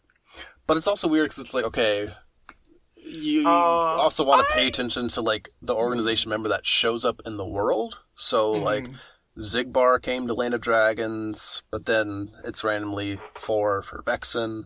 So, like, that's another angle of, like, all right, were they trying to, like, do a thing here? But yeah, we could definitely talk about that as we go through them and see, like, which ones are closer. I would also say, I think, it definitely, our first introduction is Vexen, and I guess he's the only person I can think of, but he is, like, he made the replicas, so that could also kind of be a nod to replicas, potentially, but kind of far-reaching, but I figured I'd say it anyway, even if I look like a complete tool or an idiot, so, meh. Yeah, well, let's go to the next one and see what he's about, because we're moving on to Beast's Castle. Which has another mushroom, mushroom number 3. So this one does track, 3 being Zaldin, Zaldin being the boss of this fight, and they even show up at the same place, because you find them on the bridge. Yeah. And, this one likes to fly around, and he drops little Orbeez for you to collect, and you want to keep up with him, because they disappear really fast, and the goal is to gather as many as you can. Yep. And yeah, at first he'll just kind of mull about, but then he'll do a little turbo boost where he like flies off real fast. You got to keep up with him. And yeah, basically you want to slap as many draws as you can onto your boy with abilities and then draw rings, and then for once, Follow the Wind is useful. I forgot to equip Follow the Wind. Oh my god. I even told made your myself. life much harder. Yeah. So I still had 3. I have 2 draws naturally, and then I have the draw ring. Yes. So it could have been a little easier. It did take me like 4 or 5 tries.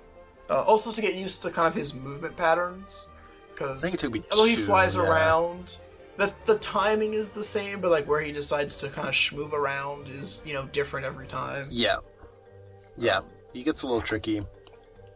I think I was just using Quick Run, because it was max, and that was enough to like keep up. And then I think because Critical Mode gives you extra draws, so I think that came in handy. Because I'm pretty sure the last time I did this, which was a long time ago, but I used Glide to keep up.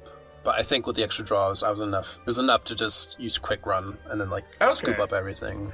Good to know. Yeah, so I glided around to kind of keep up with his butt. Right. But yeah, it wasn't too bad. The Orbeez just really, you have to get used to. I mean, I guess we're also used to like HP prizes and money prizes staying around for so long, and the fact that these just kind of fizzle in a moment's notice. You're like, oh, that's a little different. Mm-hmm. Exactly. Yeah, but like sometimes you'll get it where like he banks like at the very end of the bridge, so he kind of has to do a U-turn basically. Yeah. So that's nice because he doesn't cover much distance at that point, and then you can just kind of scoop them up and then like catch up to him really quick. Yeah. But yeah, if you have your Glide or your Quick Run max, like it doesn't take too many tries to get it. You need to get 450 points to get the big light show, and then you're done. So yeah, I don't really see the connection to Zaldin other than, I guess, he flies? Yeah, the wind flight is the loose connection for Zaldin, I believe. Yeah. Like, I don't know. The last one, like, that would have made more sense for, like, Demix, because he makes clones of himself. True. I'm trying to think of, like, an organization member who drops orbs, like... I don't think there is anyone, now that I think about it. I don't think really so. Obvious. I'm thinking of Land of Dragons, just the morale gauge. Right, yeah. Despise Exactly. a little bit. So, this one's a little iffy. But yeah, we have another mission at Beast Castle, should you choose to accept it. And this one's a doozy. So, remember those there absent silhouettes that we've been putting off the entire game? The time has come to face our fears. Let us face our fears. God. So yeah, as I mentioned, now that you have all your growth abilities maxed, hopefully, those are going to help tremendously in all these absent silhouette fights, especially Malusia's. So, yeah, let's do it. Let's jump in. So, these are also Final Mix exclusives, and they're basically ways to fight the COM organization members, because we don't know who the heck they were if you didn't play COM. So, like, what are these 5 missing spots in the organization? They're here. They're absent, and they're silhouetted, and you get a chance to fight them, to kill them again, to make them extra dead. Again! So, yeah, this first one is Malusia, who plays much differently than he did in COM, naturally. It's a completely different battle system. Yeah. But, yeah, they're all pretty... I mean, these are, like, the best bosses in the game, like, all the organization members, obviously. But, yeah, they, like, all have some sort of gimmick to them, but, like, in a good sense, / maybe not, depending on how annoying they are with some members. But for Marluxia... because he's the Grim Reaper, he has a death counter / he casts Doom on you, basically, by whispering sweet nothings into your ear at the start of the match. Yeah.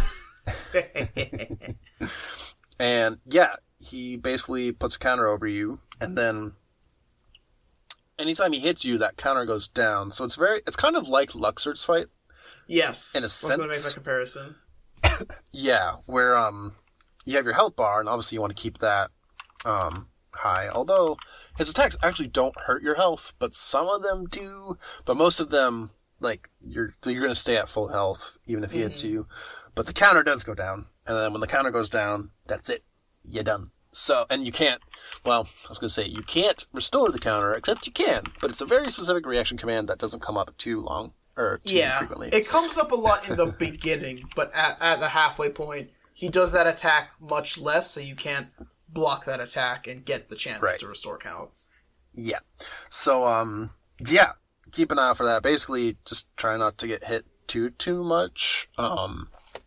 But, yeah, he really pulls out all the stops, doesn't he? So yes, this is probably the one that gave me the most trouble. Well, I've only done 2 so far, but yeah, I had to try this one a few different times.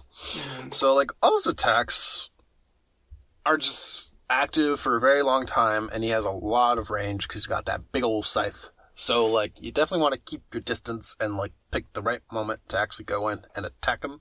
Because even if you think he's done, he's still got a few swings up his sleeve. And, like, he can, like, basically cross the entire battlefield with the one spinny attack where he sucks you in, and then Beyblades. So you want to keep an eye out for that one. But, yeah, much like Xemnas, after each attack, he's fully open, so that's when you want to attack him. And then he'll usually disappear, and then reappear. And then, yeah, his attacks come out super quick. So you really want to master block for this fight, because that's the best way to kind of keep him at bay and not get hit. So after he disappears and reappears, like, you want to figure out the timing for when to block for when he reappears and swipes. Because if he swipes you once, he's going to knock you in the air, and guess what? He's going to reappear and swipe you again, and then swipe you again, and then swipe you again. Unless you recover or retaliate, but the timing with retaliating is really tricky, so I don't recommend that. Correct. But, yeah. Similar, I always wait for him to arise he's about to attack, and then I use arrow... we talked about this, like, when we started Cage, too. Arrow recovery, I think, is just the better option at the end of the day, because of the freedom and because of the movement. So, you can just recovery as he goes in for another swipe, and then at that point, he's actually free to peel apart. So, if he swipes you, you have your iframes, and then all of a sudden, oh, Marluxia, you're right in front of me. And I have this blade that looks like a key. I wonder what it does. And then you beat him to death. Yep, exactly. And then for his second attack, where he sucks you and then spins around, if you do manage to avoid it, which I recommend, similar to Saïx, if you avoid it, at the very end, you are open to a reaction command. So basically, if you get hit, you're probably not going to get the reaction command. But if you dodge it, you'll have an opening, and then you can. And that reaction command is Aerial Strike, where you throw them up in the air, and then whack them a bit. It's very satisfying. And then, every now and then, it will be Restore Count, which, as we alluded to, that is your end to, I think it maxes out your Doom count, if you will. Might on critical. I did my research and also did this boss fight. It ups your count, whatever it is, by 13. Wink, wink. Okay. Gotcha. That's cool. Yeah. Oh, I just realized. It starts at 60, by the way. What does? Yes. You mean the counter? Mm-hmm. So I think that's actually based on your HP, because mine started at 54. And I was thinking, that's such a random number, but then I realized, oh, that's probably my HP, because you get less HP in critical mode. Yeah, I'm pretty sure, because I'm used to it being 99 in the data fight, but that's because you have max HP by then, so...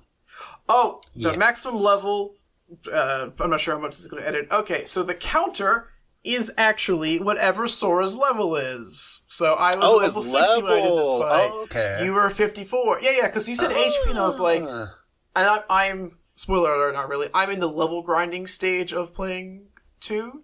So gotcha. I know that our HP and our magic are over 100, and I was like, maybe it's halved? Like, whatever HP or magic is halved, maybe? What's that? Right. And then I was like, I already have the page pulled up for this fight, just in case we need to reference it.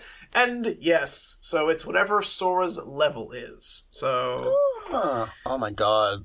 Imagine this fight on level 1 then. Jesus Christ. Literally the first paragraph of this page says, this means that on a level 1 critical mode, almost all of Marluxia's attacks are guaranteed to one-hit kill Sora. Oh god. I'm gonna look that up after this then. Yeah, because he means business. So, once you knock him out of the first phase, he goes into the most annoying phase, where he goes to the center of the room and he summons his shadow pools of death. Yeah.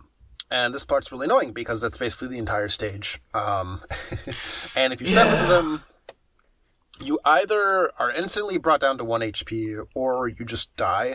I couldn't quite figure out the difference. I guess it kills you, but if you have full HP, it's like a once more. I think that's what's going on there. So you hang on to your last HP. Maybe not. Like, sometimes I would just go down to 1. Sometimes I would just outright die. And that's how I die most of the times to this fight. That might be a critical mode or / higher difficulty thing. And also, probably. I guess you have less HP too. I would definitely take a chunk of damage, but I wouldn't get anywhere near critical. I think I would lose... I'm trying to remember how much health I have in terms of a numerical value. I want to say maybe 120. I'll throw that number out there. But I would take probably a third of my health stepping in the portal. So the minute he summons those things, I air recovery, and then I hold glide and just hold position to see where the hell they're going to be. Because a few times I've been like, alright, I'm going to stay here. And he's like, dude, what if I put a portal right there? And I'm like, oh, no. And yeah, you definitely want to keep an eye out for where they're popping up. And then, basically just glide this whole time. He also has a little attack where he summons the vines around you, but as long as you're moving, they will close in, and, like, you'll leave them behind when they actually activate. So it's, like, a cool strategy where, like, he wants to keep you moving and, like, kind of keep you agile, because then you kind of lose your footing, and you might actually land into the death traps. Because then he's also doing his own little attacks. So basically, nowhere safe.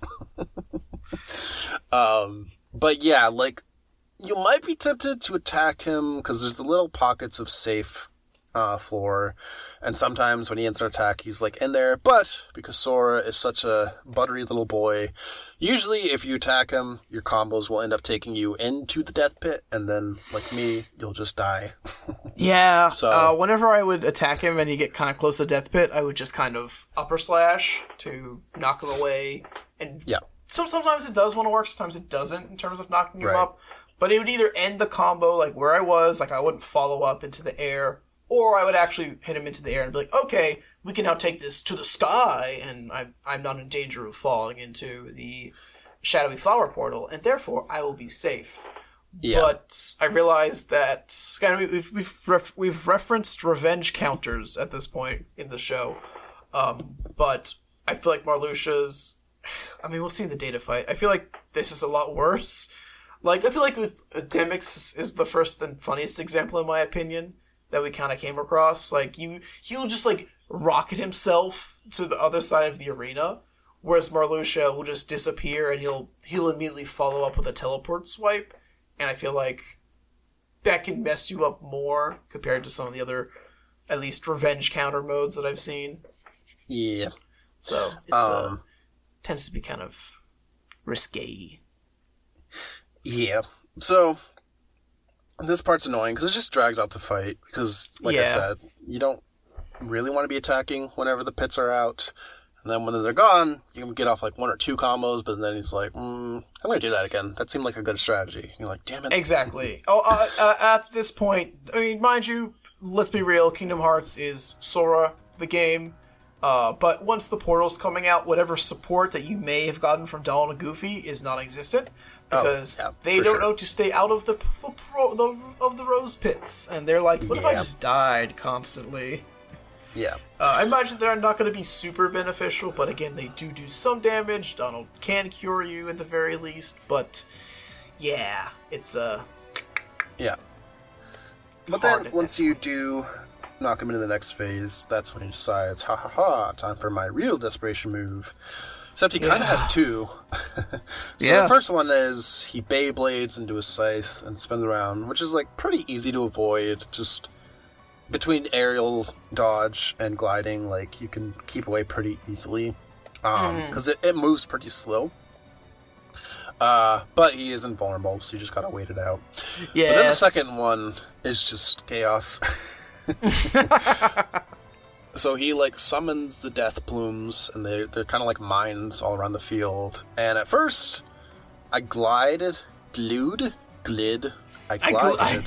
glide scored all over the field. Yeah.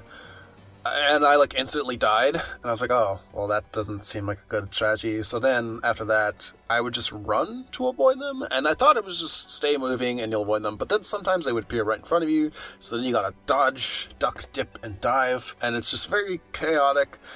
But that's not all, because then he pulls out his real final move, where he just, I don't even know, just, like, goes to town with a scythe.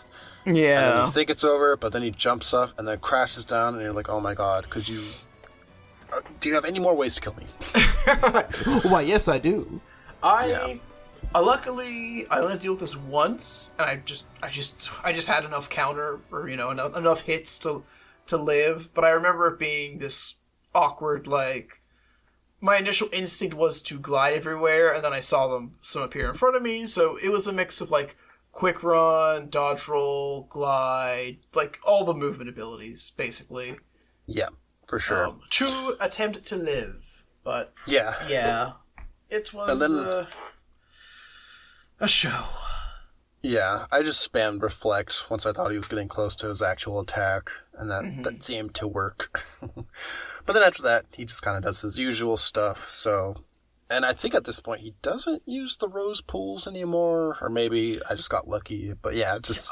You can be a little more aggro now. I think after this he uses them a lot less, which is an appreciated change in the behavior, because if it was just, hey, I'm going to spam portals again, I'm like, this fight would take 5 years to complete. Right. So yeah, finish him off, and then you're done. Yay! For now, anyway. Cool. Exactly, yeah. It's, the interesting thing... Oh, and to point out something from earlier, yeah, when you block the one attack, that lets you... So you can actually... I discovered this, I probably didn't know this before. You, depending on where you're close to him, you'll proc either Restore Count or Aerial Strike. I realized that once you block the I will say traditional, like, big swing combo. If you're in front of the scythe, you get Restore Count, because the target is literally the scythe itself. And the action, of course, is stealing Marluxia's scythe and, like, swinging and throwing it at him. For Aerial Strike, if you're closer to the body, the trigger is just literally his belly button.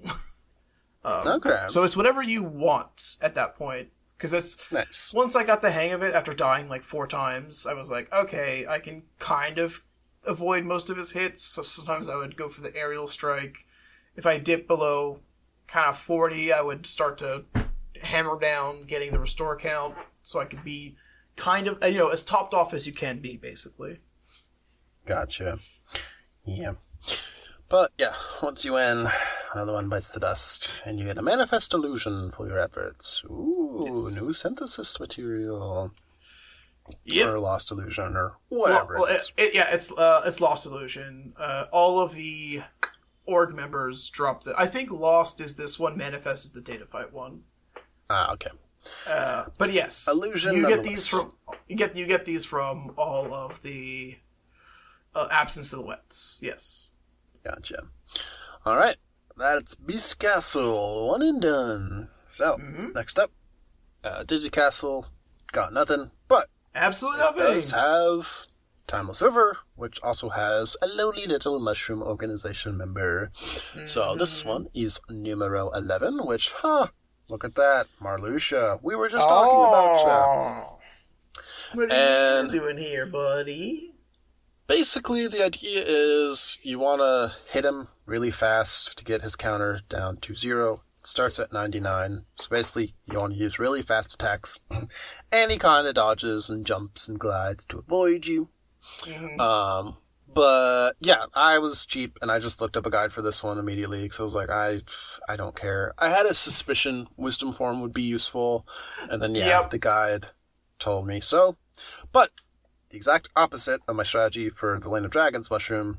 Instead of getting rid of your finisher, you want nothing but finishers. So, take off all your combo pluses, use negative combo, slap on Rumbling Rose, so that way you can just knock out the finishers after just one hit.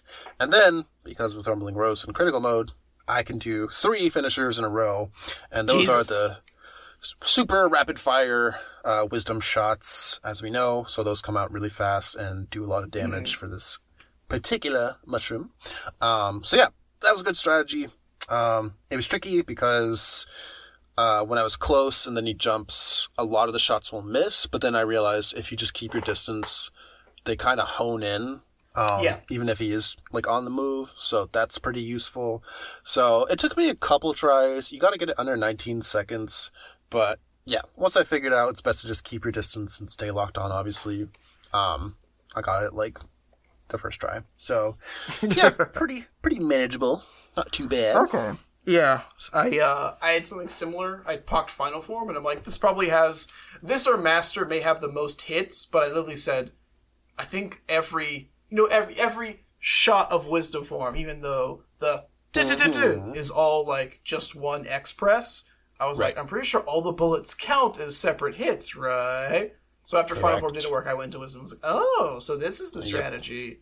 So yeah, I did Rumbling Rose. I didn't equip or take off my combo pluses, but I might have to try that now. Yeah. And the guy that I saw, I already chose Rumbling Rose, luckily, but the guide said, hey, try Berserk Charge, because you'll just spam. Very similar, but the opposite concept of what you were going for. Instead of nothing but finishers, we don't want the finishers because, like we mentioned for Land of Dragons, the finishers do have kind of a lot of end lag. So apparently both work depending on your what avenue you want to go. But I got a lot of 19. It's almost like someone improving, like literally improving their time. Like it's like, oh, I got 19.8. Oh, I got 19.5. Oh, I got 19.4. 19.3. Come on. Yeah. And then a similar realization of, hey, I can put some distance between the mushroom. Because I just started like in his, obviously you press triangle to start in a counter, and then I would just spam in his face. But yeah, I realized, or my strategy kind of going forward was, you want to keep kind of a medium distance. Then once he jumps and lands, you want to come close, but then or kind of maintain the same distance because he's going to be jumping in literally random directions. So you want to just keep an eye and be mindful of where he's going to be. Yeah, he's a hoppy little bugger, but yeah, like I said, not too bad. And also, it's just nice to see Wisdom Form getting its time in the sun. So that's nice. Yeah, that's one thing I like about the Mushroom Org is just they get you to think in different ways and use different strategies than just mash. So yeah, this is number 11, which is my Lucia.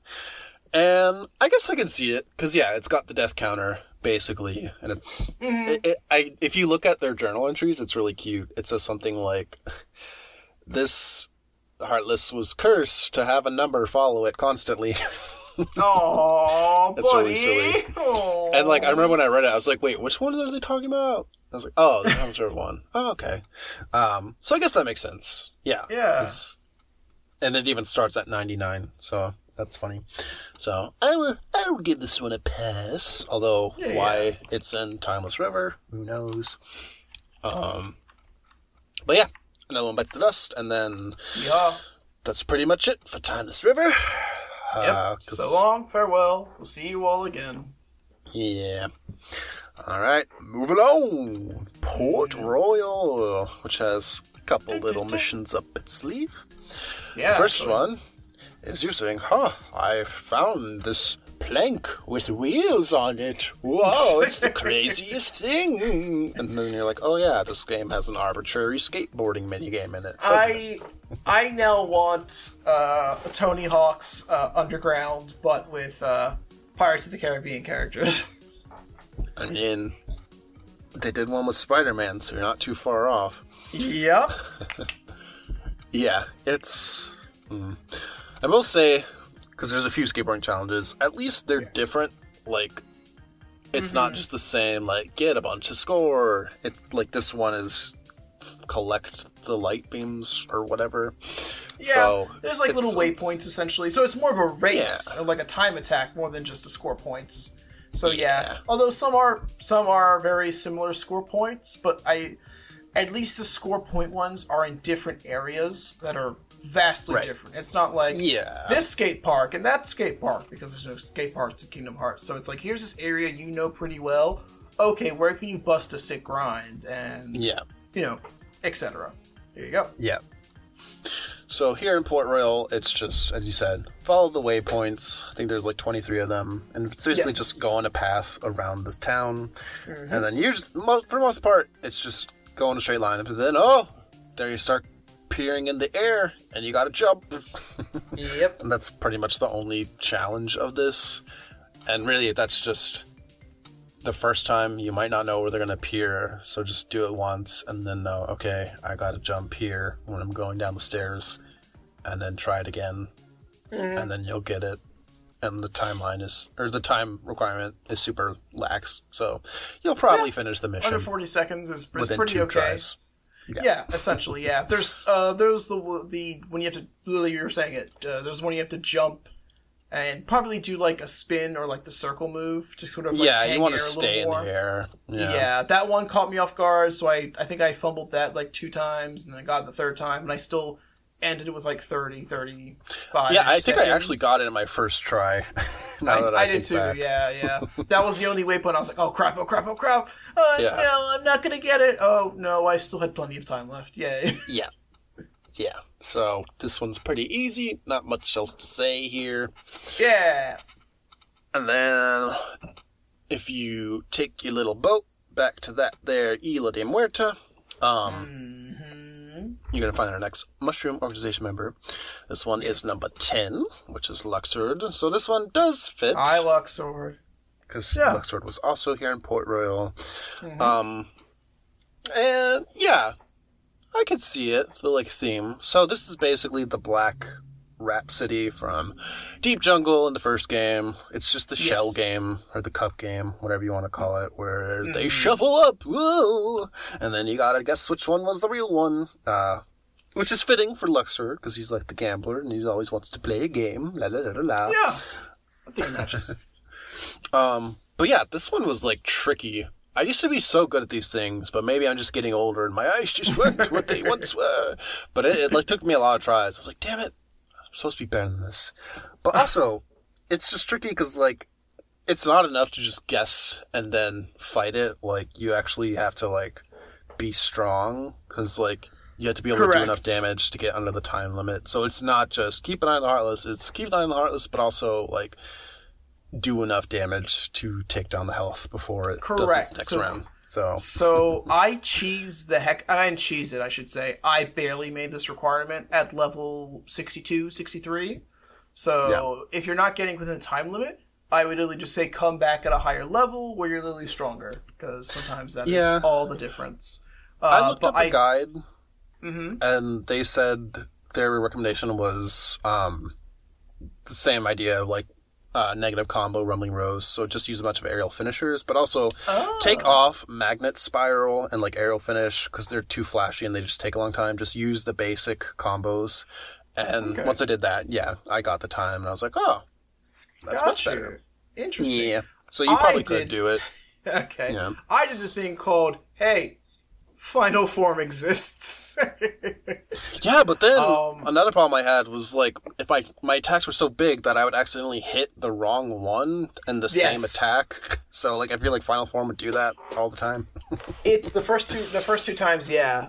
So I guess at the end of the day, you probably only have about four combos max to beat up Mushroom 10. So I mean, for reference, for anyone time wise, yes, exactly. Seconds. If you're going up to 5, you're not going to get the time. Yeah. Yes, correct. So initially, I mucked up the first one, went back, came back to do Final Form again. I would go under the one that is the correct one, and then just do the jump because your jump attack, when you jump just in a Final Form, the Keyblades spin around you, sort of where Sora's legs are. Yeah. But I ran into some issues, and I would hit the one next to it. So what I started to do, and what won me the game was jumping in front of that mushroom. And so when you're literally on the same like y-axis, then attack. So you like zoom into it. You'll hit it first. The others disappear. Yeah, I see what you're saying. And then you can just final form the fuck out of it. But yeah, I finished. So for reference, I finished this with 54.8 seconds. Like I literally said, "Oh fuck, I'm not gonna get this," but I'll finish it because you still get rewards no matter what. And then I beat it like literally under the wire, and I was like, "Oh crap." Yeah. Yeah, for sure. Yeah. I definitely just got very lucky. Yeah, for sure. So yeah, once you do that, you're gonna wanna head outside that there cave and then go inspect that absent silhouette. What's that weird it's just symbol been floating? standing there the whole time, waiting for us. Menacingly. Exactly. So this is Larxene's, and I was bracing for the worst because I remember the first time I entered this, she just instantly killed me. But now I have the high ground. No, she still did a lot of damage. But surprisingly, I got this one on the first try.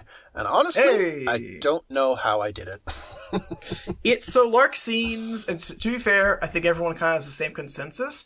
It's just a super chaotic fight.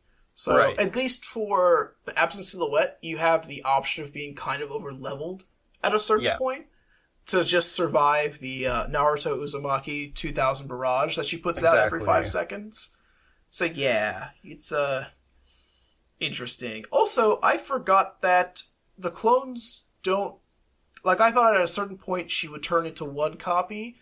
I forgot that she just stays as two entities the entire match. So it just adds to the complexity and the difficulty. So there's two constant Larxenes. They share the same health, so you don't have to deplete one, beat up the other, or worry about micromanaging which combos you're doing. It's just kind of pick a Larxene and start wailing at it. I forget what prompts it, but there is a reaction to merge them. It won't merge them for too long, but they get stunned at least, and you can kind of go ham. But yeah, there's just a lot of send in the clones attacks, I keep calling them. Like, there's one where she snaps her fingers, and then a bunch of after images, almost like, similar to Marluxia's, like, constant swinging combos. It's basically, each Larxene is a different hit, and it's kind of flashy. But Guard is your best friend here, because, as you mentioned earlier, much earlier when we started KH2, luckily the Guard is a constant in KH2, so you guard one, and you'll be in your constant guard state, and you'll get rid of any of the follow-ups at least. But boy, oh boy, I personally had a hard time managing to get that guard off, because I feel like the Larxenes come from behind you, so I'd always I would have to run to the edge of the stage, turn around, but not turn the camera around, and then when I see the first one, guard and block everything from there on out. Right. Yeah, like, reflect, obviously, is always helpful. Yes. Because, a lot of her attacks have, 3 follow-up attacks, and you're just like, alright, are you gonna stop hitting me now? Because I'm just gonna keep reflecting until you're done. But, yeah, it was just over, so fast, because she doesn't have a lot of health at all. And, I was, really surprised. I was like, oh, I feel like I didn't even really start the fight. And then she was just dead. And I was like, I feel like I didn't even do anything.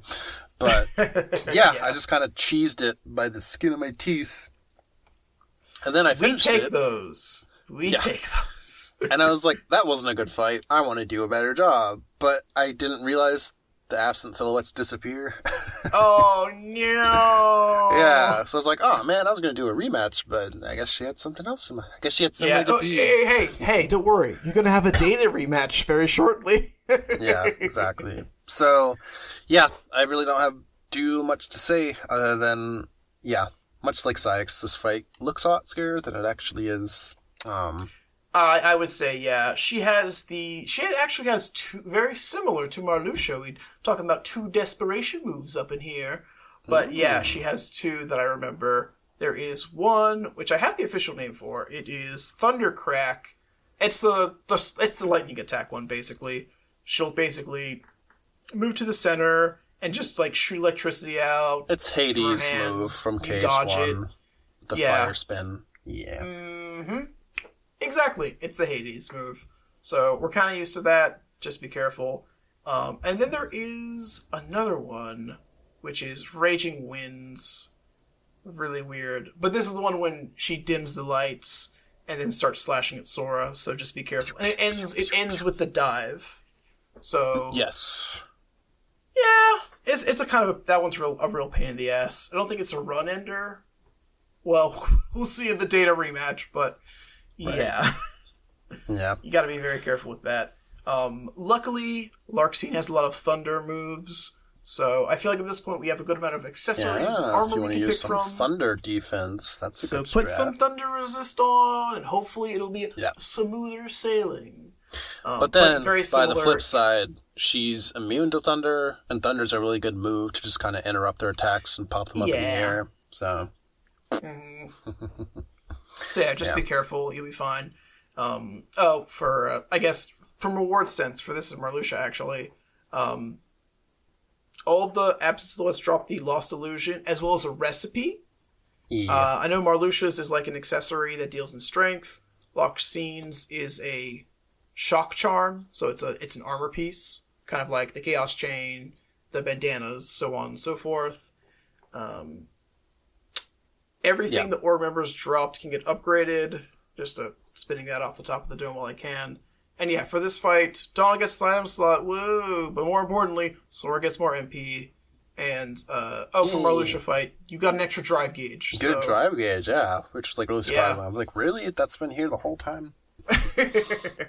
I mean, I feel like base Cage 2 gave you enough drive gauge upgrades at the end of the day, but to be fair, Yeah. the more the merrier. Exactly. So I'm not So complaining. yeah, that's Larxene done. And Port Royal, it's time to abandon ship. And finally, for this go-round, we have Halloween Town, which is pretty basic. It's pretty chill, thank God.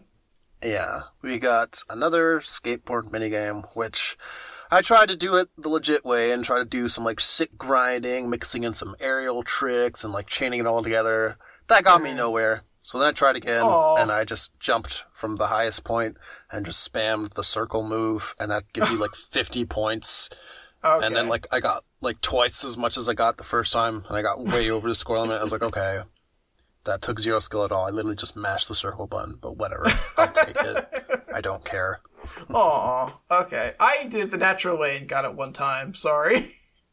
I would, for reference for anyone who cares or is listening, obviously, I just started off, I jumped in the air, I did tricks towards the conveyor belt, grinded like the middle conveyor belt usually, on the left side, pops you in the air, do a few tricks, grind the opposite way, grind up the ramp that leads down to the Oogie fight area, and then kind of turn around and rinse repeat. That got me like 1,500, 1,600 points. So well over the 1K that I needed to surpass the journal entry. So I was happy with that. It wasn't too horrible at the very least. Personally. Yeah. Honestly, I think the hardest part of this was just finding out how to start it. Yes. I was trying to figure out, where's the elf I gotta talk to? I And had looked it up. childhood flashbacks of how the hell do I start this damn mini game? Because Yeah. I mean, we're not going to talk about it, but everyone at the journal entry says, "Hey, try this one more time." Yep. So just seeing SB Workshop rave, I'm like, where is it? Just strangling Jiminy Cricket. Where is it? You Yeah. gotta tell me. It was locked the whole time. Yeah, you Like go back 3 to the rooms away for some reason. Exactly. It's so dumb. But yes, it's the Yuletide Hill save point. Just talk to Locke and he'll be like, "Hey, you want to mess up Santa's workshop?" Yep, exactly. Yeah. But while you're there, you might as well go upstairs to the gift wrapping and do that again. Because Yep. it's a mission now. And It's not too hard to get to yeah, 150 in I my got opinion. the first time. I don't really have anything Yeah. to say about it. Just when the kids show up is my only tip is shoot the kids to daze them. Because nothing's worse than shooting at one of the big boxes and all of a sudden they kick it out, they just destroy it and be like, "You filthy kids, what are you doing?" Yeah, it's a bad time. Yeah. But yeah, it's super easy. And then finally, we have one more mushroom member. Yep. This is number dos in the Christmas Tree Plaza. And he likes to shoot little lasers at you. And the game tells you to dodge them, but really you want to deflect them because that gives you more points, and you want to get 80 points. And yeah, it's pretty easy, honestly. Because you could just use reflect if you want to be a coward about it, which I did. Because that keeps your block window up even longer than the regular block. Reflect is the way. I went reflect as well. Because it'll change up its timing of when it shoots its lasers, and sometimes it'll shoot 5 at once, and then reflect will get all of them really easily. Yes, I think that's absolutely perfect. But yeah, it's one you might do a few times to get sort of the idea on the timing on the various shots. Right. But other than that, it should be pretty easy. I tried it once or twice. I got around the 50, 60, and I just read a guide just to get an idea of what could help me out. And it said, hey, summon Stitch, because sometimes Stitch just deflects shots. Ooh. So I did that I'm not sure how much Stitch aided or hindered me, but as well, the nice thing is that casting, Stitch will refill your MP as well. So I never had to go into MP charge. Stitch was constantly topping me off, which made things very useful. So at that point, it just became the reflect game. Yeah, I feel like you don't want to be too close to the mushroom as well, because when it does the 5-shot, some might go over your head. So I think you want similar to Timeless River with mushroom number 11. You want to keep a medium distance. Mm-hmm. Yeah. Other than that, not the worst one. So I'll take it. Yeah, this batch, pretty reasonable. I know some of them are super annoying, and I'm not looking forward to having to do them again, but feeling pretty good so far. No, here we go again. Mm-hmm. Yeah. So yeah, that was Mushroom 2, very fitting for Xigbar, shooting his laser beams, blocking them. Alrighty. But yeah, that is Halloween Town. Mm-hmm. So, here endeth the lesson. That wraps up World Tour Round 1. Next week, we shall be getting into the thick of it, because we got the big guns, we got the Colosseum, we got the Twilight Town, we got the Radiant Garden. Oh, and also Agrippa and Space Paranoids. So. Yes, and also, spoiler alert, Pride Lands has none of these things. Whoa! Yeah, Pride Lands is done. We're never going back again. I hope you say goodbye. We talked about it when we left the second time, but as a quick reminder, thank God I'm not sure how much I would like the variety or despise the fact that I had to do anything as Simba, as Lion Sora. Yeah, exactly. Next week we will wrap up the rest of the worlds. And then from there we shall jump back into the ending proper. Yeah. And then we'll get into some other stuff, because as we said, there's just a lot of extra stuff in this game. So who knows when we'll end it? It's gonna be eventually. We're halfway there. Yeah. In the meantime, you can do the things.